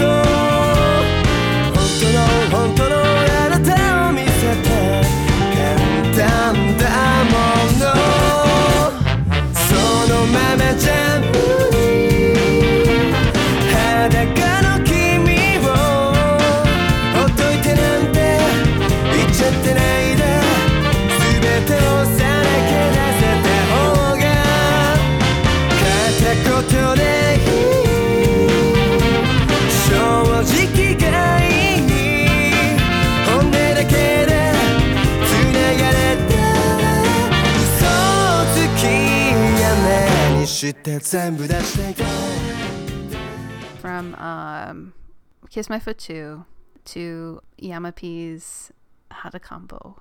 All right, and so Hatakambo was released January 26th, 2011 as part of Super Good, Super Bad, which was a double CD, his very first solo album. And yeah, 2011 was a pretty good year for pop music, but I absolutely, I love Super Good, Super Bad. It's like one of my all-time favorite CDs. I still listen to it all the time. And Hatakambo it's kind of interesting. It was sort of a collaboration with this band Osan. The main guy of Osan, Otake Sosaku, is the guy that wrote it, produced it, and I want to say Osan even played. But Osan is kind of like they're like a Chicago, like a band like Chicago, like a rock band with horns.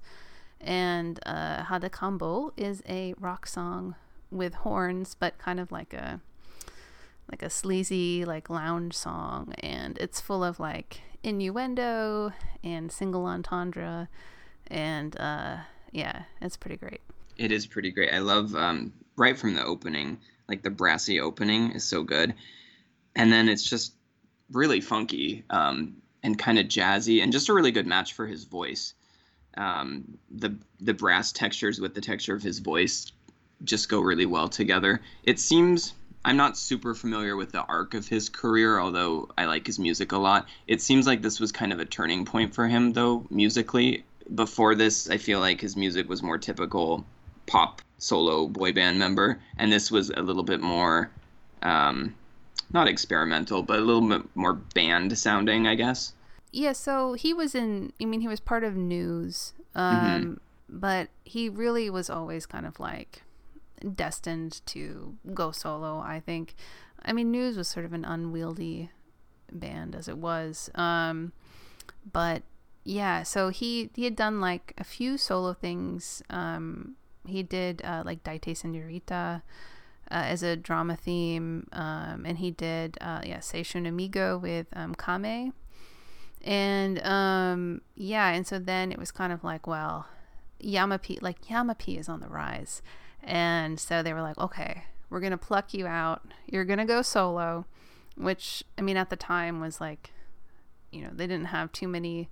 They hadn't really had solo Johnnies since the early 80s.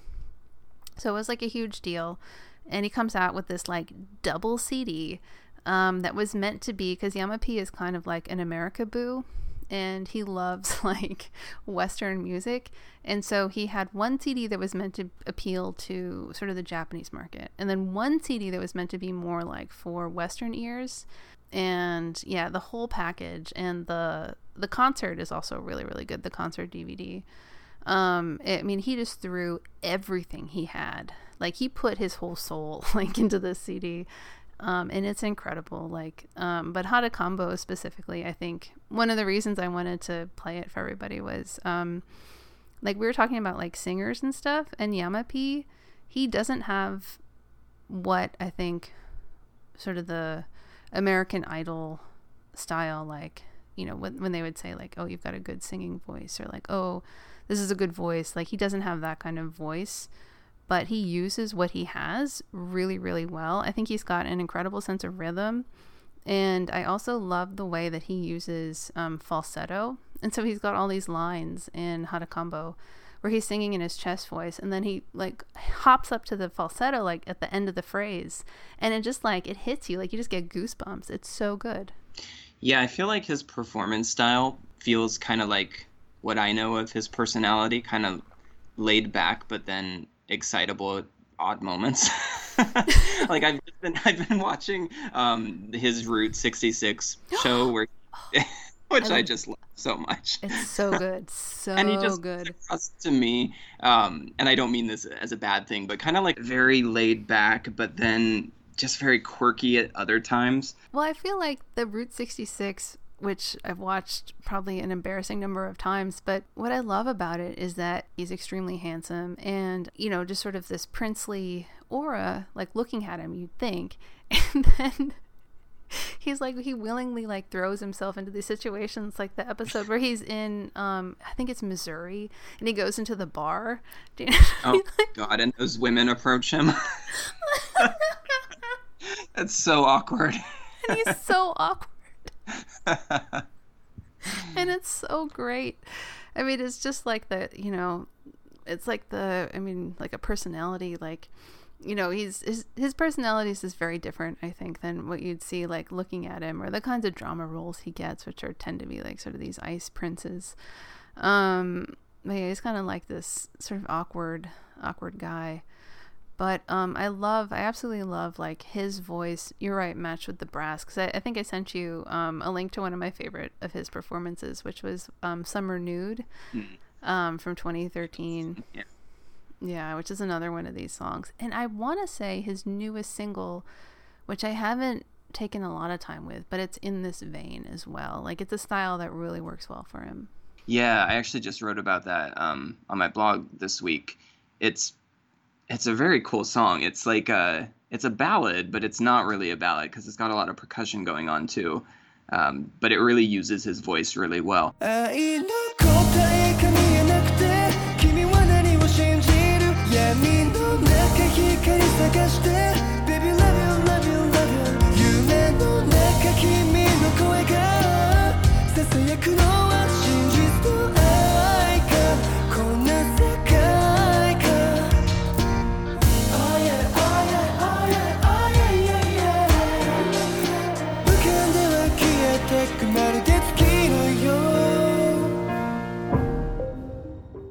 Like, I get the sense, and again, I don't know a lot about him as a performer, but I get the sense from just people or things I've read online that he's not that well regarded as a vocalist. He's not at all. He gets mocked, I think, for his voice a lot, which really pisses me off, because I think he's a really great stylist. Like, I don't think, I mean, he's not like he doesn't have a wide range, and he doesn't have the Kimutaku, like, Kobushi, like, he doesn't have that kind of voice.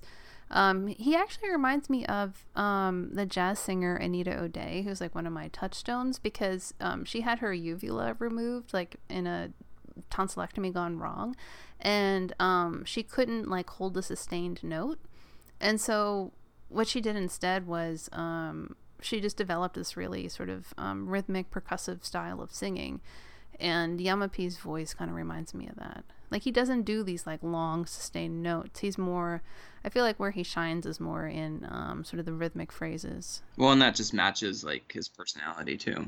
Yeah. I couldn't see him showboating around. Like, it would be really awkward, I feel like. Yeah, no, he's not a showboat. He's really not a showboat. Even though he is a solo star. It's kind of funny almost when you think about it. Because it's not like, like somebody like Taemin, like from SHINee, who went solo and, you know, it's like the Taemin show. But the Yama-P show is still, he's still like kind of like laid back. Mm-hmm. Yeah. But I think my favorite part of Super Good, Super Bad, I mean, along with like the Brassy Hada combo, is the fact that he had a song called Tomo.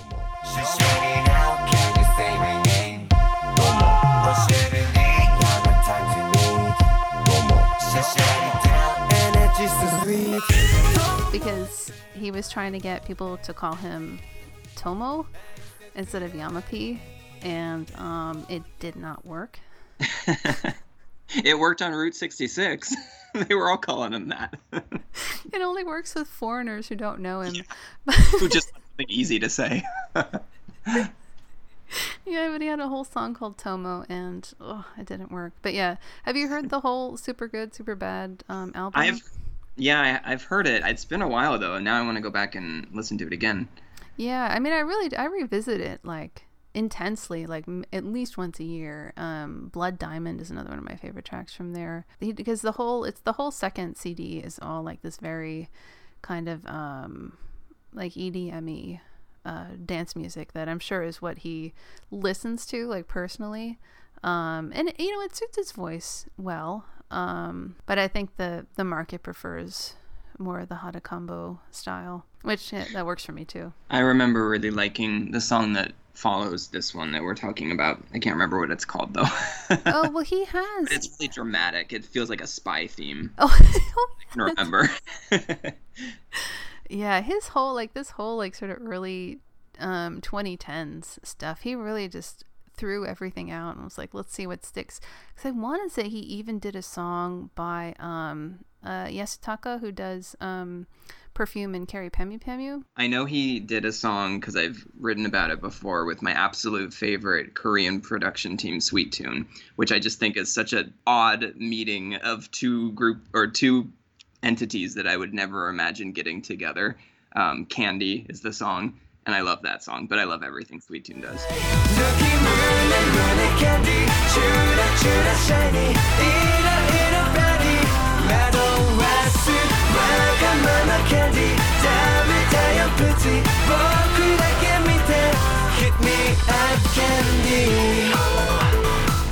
I remember that post because it came across my timeline. I was like, yes, because it's a B-side for I, Texas. Yeah. And I actually have that like CD single. I remember ordering it like from CD Japan. Like right when it came out, it's like, yes, the new Yama-P. Oh, those are good times. Yeah, it's a whole different world. It's Johnny's is like you just kind of dig in, and then you just always find new wormholes of like things you've never heard before, and B-sides that you've never heard, and yeah, it's pretty great. There's so much history to it, which I think is great. I mean, just even going back and seeing old shows of them performing as children, it's like these careers are so long and all-encompassing. Yeah, and I mean, there's a lot of people out there. I mean, I think that's with the whole, like, in my episode on Snowman and Stones, I kind of get into it, but I mean, they're all in their mid-20s. I mean, Snowman and Stones are like the same age as like, they're the same age as like BTS, EXO. I mean, they're in that age range, and they just debuted, but they've had these like long careers, like Morimoto Shintaro from Stones has been on TV since he was like 6, you know. And it's such an interesting model. It's frustrating in a way, because I hate when we've got all these promising groups that have their own songs, but there's no way to obtain the songs yet, and there might not be for like another decade. Yeah, I mean, that's the bad part, I guess, but that's also kind of the charm in Johnny's too, is that a lot of it is meant to be seen live. And so like with the concert songs like Kiss My Foot 2 and their march and like the big flags and everything, I mean, that song is written so that it's written for those people in the stadium, and it's written to like have something to like wave big flags around to more than anything else. And I am one of those people in the stadium with the biggest flag. You have cornered my market. Songs to wave flags to, that's me. I mean, I'm right there with you. Like, I love it. And I think maybe that's too like where K-pop, you know, like where they're kind of I don't know, I feel like their vision has just sort of shrunk to like the size of your phone screen. Whereas Johnny still does like play to that stadium, or like Hada Combo is gonna sound shitty coming out of like an iPhone speaker, but it sounds great like on actual speakers, and it's got like there's just a lot of depth there, a lot of like depth of tone and depth of dynamic, and you know there's quiet things and loud things and things you can listen for. I mean, the video is actually really good too. I don't know if it's available anywhere, but it's a song meant to be like experienced rather than a song to be like streamed. Yeah. Oh, that's a whole nother topic. Don't start talking about streaming. We'll be on here for hours. I think we've got one each left. Yeah. And so, all right. Yeah, baby, let's talk about the deepest love. The deepest love, love, baby. 流星のような愛踏み外すのは何よりも簡単なタブー How do I feel your love 煙のように掴むことのできないYou 抱きしめるほどに届く感覚 Cry, cry I'm looking for your love せめて僕以外に触れられるように Yeah, yeah こぼれ落ちる愛音も立てずに商業無常 Feel like it 快感予想愛夜店飲み込む欲望に戻れない Life Explosion The deepest love Explosion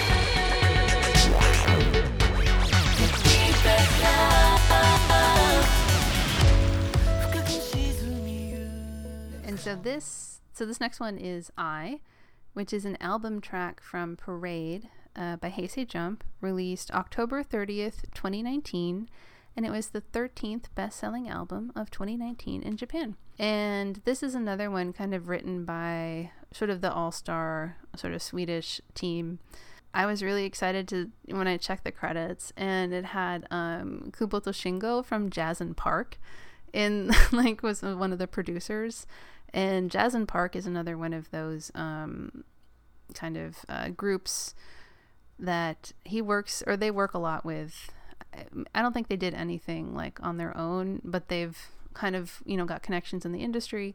And Jazz and Park, like the members of that, like work with Kiss My Foot too. They did one of the guys did Lovesick. They're another one that works with Johnny's West. Big Shot is a Jazz and Park song. They've worked with Hige Dan. They worked with Nishi from Tupro A, Attacker All Around. And yeah, so I was actually Hey Say Jump is another one of those groups that is not my favorite, but I really liked this.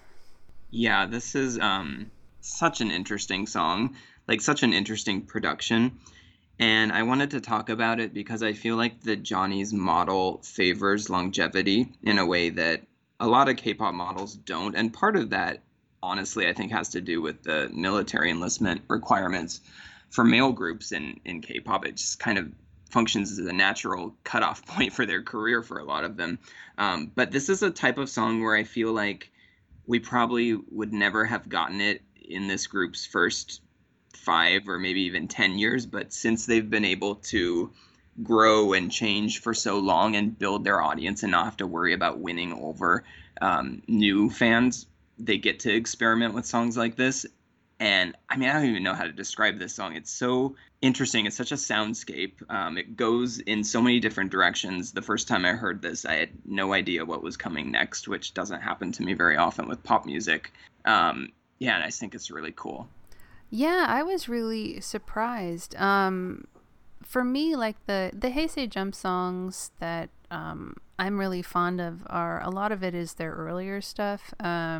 There's a song called what is it? Beatline.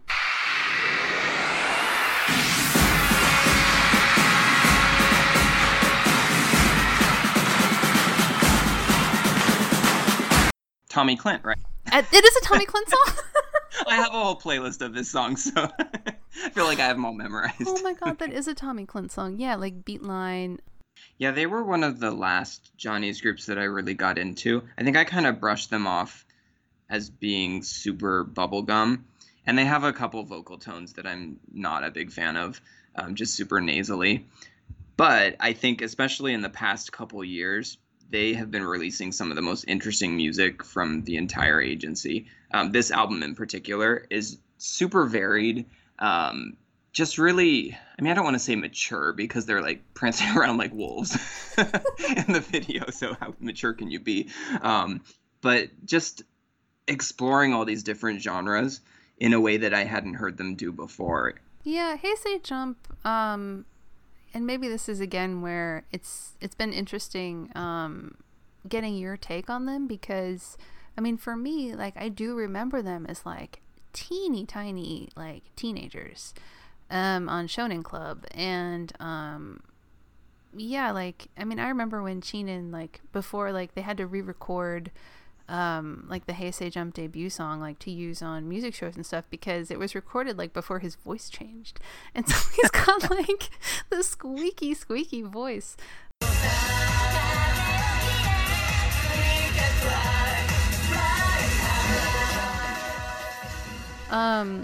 And yeah, like him and like Yamada, who's kind of the face of Hey Say Jump, both very, I mean, petite men. And then you have like Yabu and oh, what's his name? You know what I'm talking about. Really tall, handsome. Nakajima? Yes, Nakajima. Who was in that movie Pink Toe Gray. But yeah, so you've got them as like, I don't know, there's sort of an unwieldy, just a very unwieldy group, like between these like little petite men with the sort of the high voices, and then yeah, you've got Yabu, who cannot sing, and yeah, Nakajima, who's like Mr. Dreamboat, and like a whole bunch of... It's a very diverse mix, isn't it? Yeah, I mean, it was just funny, like, this is one of the last groups that Johnny himself kind of put together. You're just, sometimes, like, you just look at them and you're like, what was he thinking? But yeah, they've stuck it out all these years, and their specialty is really, I think, kind of like these sort of intricate, like, choreography dances, like on music shows and stuff. Well, this is one of the few Johnny's groups that I feel like, for whatever reason, I don't know if the copyright team just isn't on their game, but you can actually find subbed episodes of their variety show on YouTube. So for somebody entering kind of the Johnny's sphere that doesn't know how to find anything, they're pretty easy to find. Yeah, definitely more than like Arashi or yeah, some of the other groups. I mean, they have a pretty big fandom, Hey Say Jump. Yeah, but I mean, for me, this was mostly just about the production in this. I think is just so interesting. One of the composers, Andreas Oberg, works in K-pop a lot, and I feel like he's not really able to stretch himself due to some of the constraints that K-pop and its Western push demands. He's able to really kind of show off in this song. Yeah, what I really liked about it, and maybe this is going to sound like a backhanded compliment, but it's not meant to be, but I mean, well, maybe it is.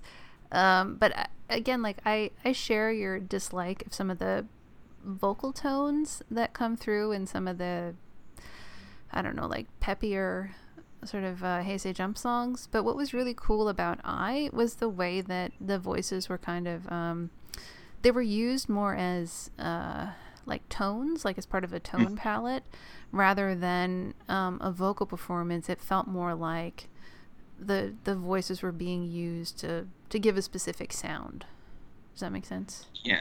Oh, totally. There's this part right after, I think, the second chorus where the song suddenly transforms into this like 80s new wave funk number. Only a couple bars. It's the briefest little thing. It's but so the good. vocal effects on that are just spot on.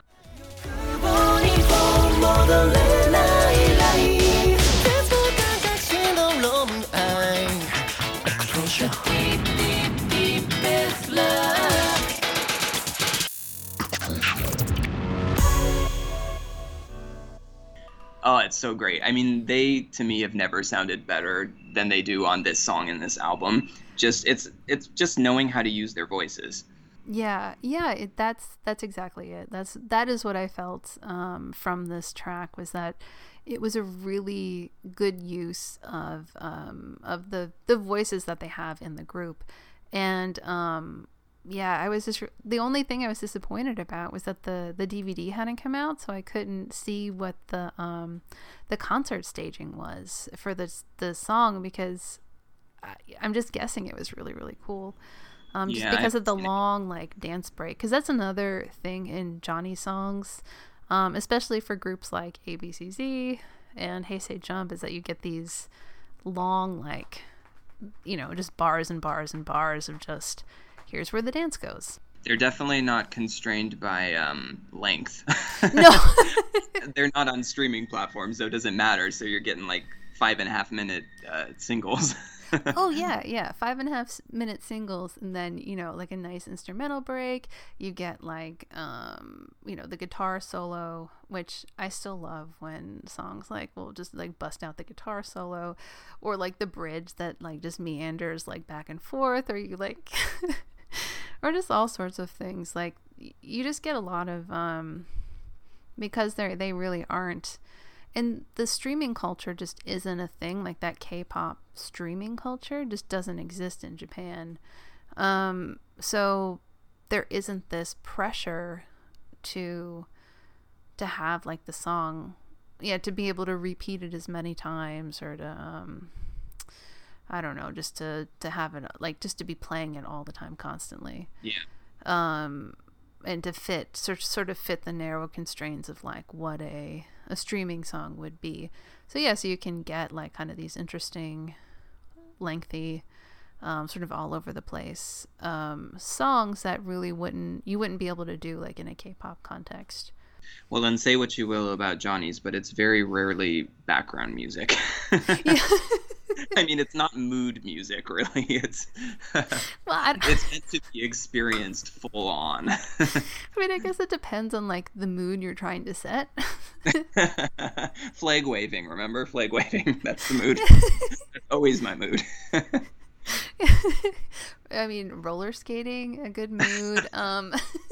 Pretending to be a pirate, great mood. Got it. Uncanny David Lynch, also a classic mood.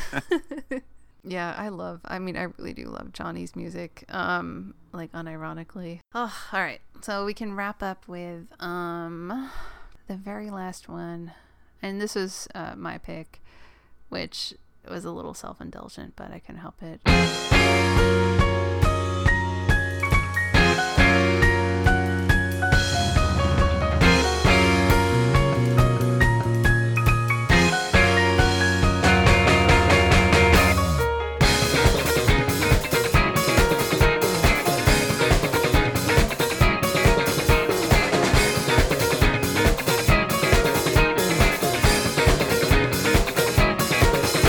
Could ride you mind with the last smartphone that I might up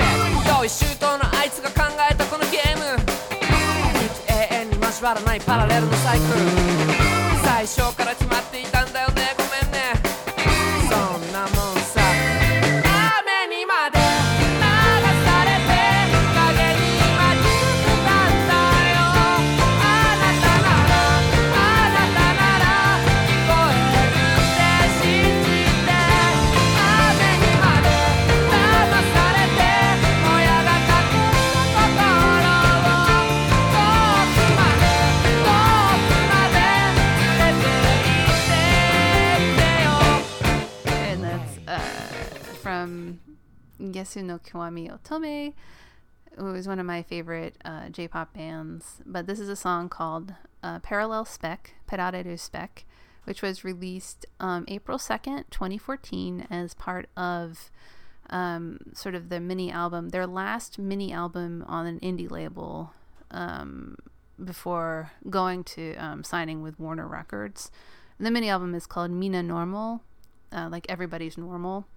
And the reason I wanted to pull Gesu no Kiwami Otome was because they're sort of they're a Shima Kitazawa band, which in like Shima Kitazawa was kind of like the hipster like Brooklyn area of Tokyo, and it really had like its own scene.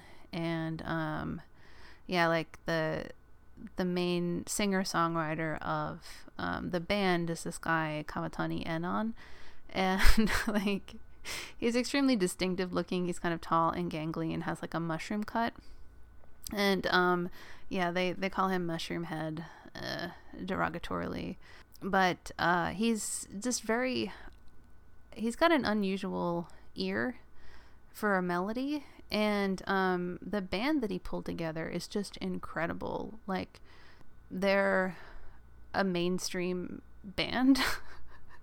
And like this song was for it was used as part of a commercial. It's for like it was like a site called Antenna, sort of a Tokyo-centric lifestyle site. But I mean, it's just very mainstream music, but it's like nothing you'd hear on the radio anywhere other than, I guess, Japan. Sure. Yeah, it seems, again, kind of like that the other group that you pulled that I can't pronounce their name. It seems very kind of typically what I imagine when I think of kind of like the indie scene in Japan, not knowing much about it. All of the instrumentation in this to me felt sped up, which was kind of cool. Like, I think these musicians, they must just be sweating afterwards. Like, everybody was just moving at such a brisk pace, except for the piano kind of anchored it, for me at least. And his voice actually reminded me, going back to Attack All Around, of Sky High. Their rapper has a solo career as well, and the tone is really similar. So if you like this, you might like his work too. Yeah, I mean, that's another thing I'll have to check out. But yeah, it's interesting because Enon, he does this sort of like, it's like a sing rapping almost. It's really, I don't know, it's very distinctive sounding, and his songwriting and like the way that this band kind of they've put their, I mean, all of their stuff kind of has this, you're right, the keys do anchor a lot of it, and the sort of fast pace, because they're all very technically gifted. And yeah, like he worked with SMAP. He's done a song with SMAP, and yeah, but it's like it's one of these songs where you can just sort of listen to it in the background, and it's just kind of like fun and upbeat, and like you can kind of like dance around to it. But if you dig in and like listen to what they're actually doing, it's just fascinating. And like the way the song is structured is just very unusual, I think. And there's like that breakdown with the drums and like the drum roll, but there's almost like the bass is like doing this like counter rhythm to them. It's yeah, like I don't know, like the more you listen to it, the more is revealed, I think.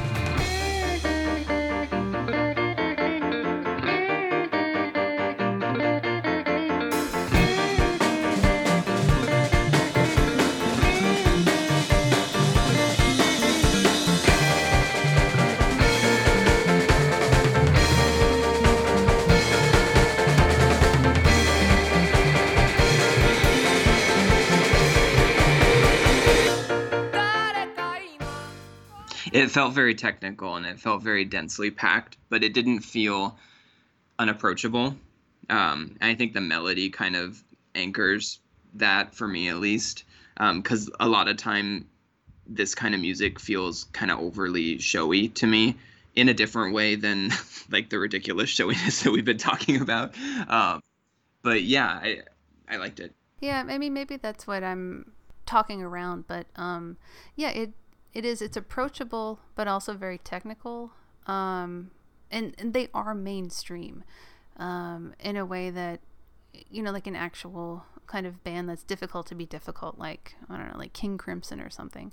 You know, they're difficult to be difficult, and you can really get into that kind of like prog rock or sort of where you really are just like geeking out over solos and stuff like that. But to have that kind of mindset, because I think the keyboardist is actually a big fan of King Crimson, but to like combine that with sort of like this very like mainstream ear for a melody and make it that you can approach it just as a casual listener, I think that's sort of like the sort of selling point of Gesu, and what I really, really like about them, because they're not just one thing. They're a lot of different things, and you can approach them on different levels. Yeah, it's a good balance for sure. Yeah, and I also just enjoy the fact that you can still listen to bands, and there's still bands, and like people still playing instruments. Because that's one thing. I mean, you wouldn't hear this on American. I mean, I can't think of any American band that's doing this, or Western band. No, there isn't any. There's no Western band that's doing this, and I mean, I guess that's, you know, one of the things I love about J-pop too, and I mentioned it before talking about ABCZ, but you still hear real instruments even on like the cheesiest pop songs. They'll still have like, they'll throw in like a guitar solo and like it's a real guitarist, or there'll be like a real drummer playing, and you don't hear that in K-pop a lot unless it's like one of the idol bands. But I really do appreciate the fact that you can still hear this stuff in sort of mainstream music, and that you can still be like a horn player and have a career. Like you can be a trumpet player, like you can be like a saxophonist and like make a living in Tokyo, playing on, you know, pop songs. And to me, that's like really, really great. It's pretty cool. Yeah. Well, that's, yeah, this is going to be really fun to put together for me. I hope, it's fun to listen to also. But yeah, thanks for indulging my desire to talk about things I like. Of course, it's great to have somebody to talk about this kind of music with in a way that's a little bit more, I don't want to say respectful. We were pretty respectful. I am always respectful. To the groups. But on a level where, I mean, I think we share a passion for the actual music. Yeah, I really, yeah, when I read your piece about liking J-pop, I don't know, I felt I don't know, I feel like you really get it, which is kind of, it's nice. It's unusual, I think, for Westerners to take the time to learn and approach J-pop like on its own terms, because, I mean, on the outside, I think, it's like it looks familiar, and you can look at a band like KAT-TUN or Kiss My Foot 2 and you think, oh, One Direction boy band. Like their priorities are different. The musical background they're pulling from is different. Like the cultural context is totally different. The expectations on them and the expectations their audience has for them are very different from the expectations that you have for a band like One Direction or BTS, you know? Yeah, totally. That's what makes it so refreshing to me. Yeah, me too. And just I mean, as like a music fan, the wider variety of genres and sounds and just like sheer novelty that you'll hear in J-pop, compared to, I mean, I think any other industry anywhere, is just, there's always something. Like, you'll always find something interesting and new. And like, I mean, one of my favorite things to do is just like wander around Tower Records in Shibuya and like listen to all the listening stations, because you never know what you're going to find. It definitely rewards curiosity in a way that few music industries do anymore. That's a really good way to put it.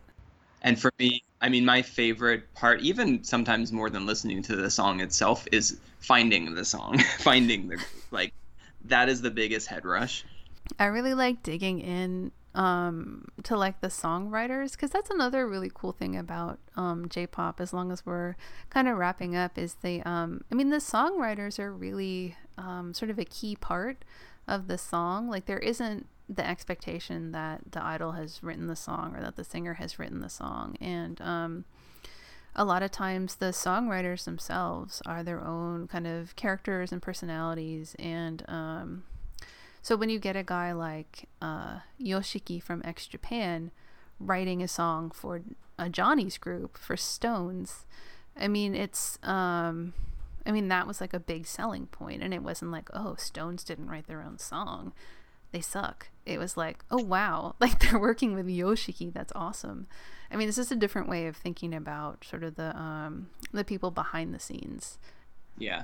Oh, that's something I learned early on as a music fan, is follow those people behind the scenes, because they are the ones in charge. They're the ones, if you like one of their songs, you're probably going to like their other songs. And you can't always say that about an idol group with all the switching concepts and stuff.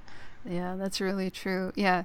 So make sure you look for everything by Tommy Clint. Totally. Tommy Clint, come to this podcast, please. Wherever you are. I'm very curious about you. Oh my God, I'd be so, I would love to get Tommy Clint on.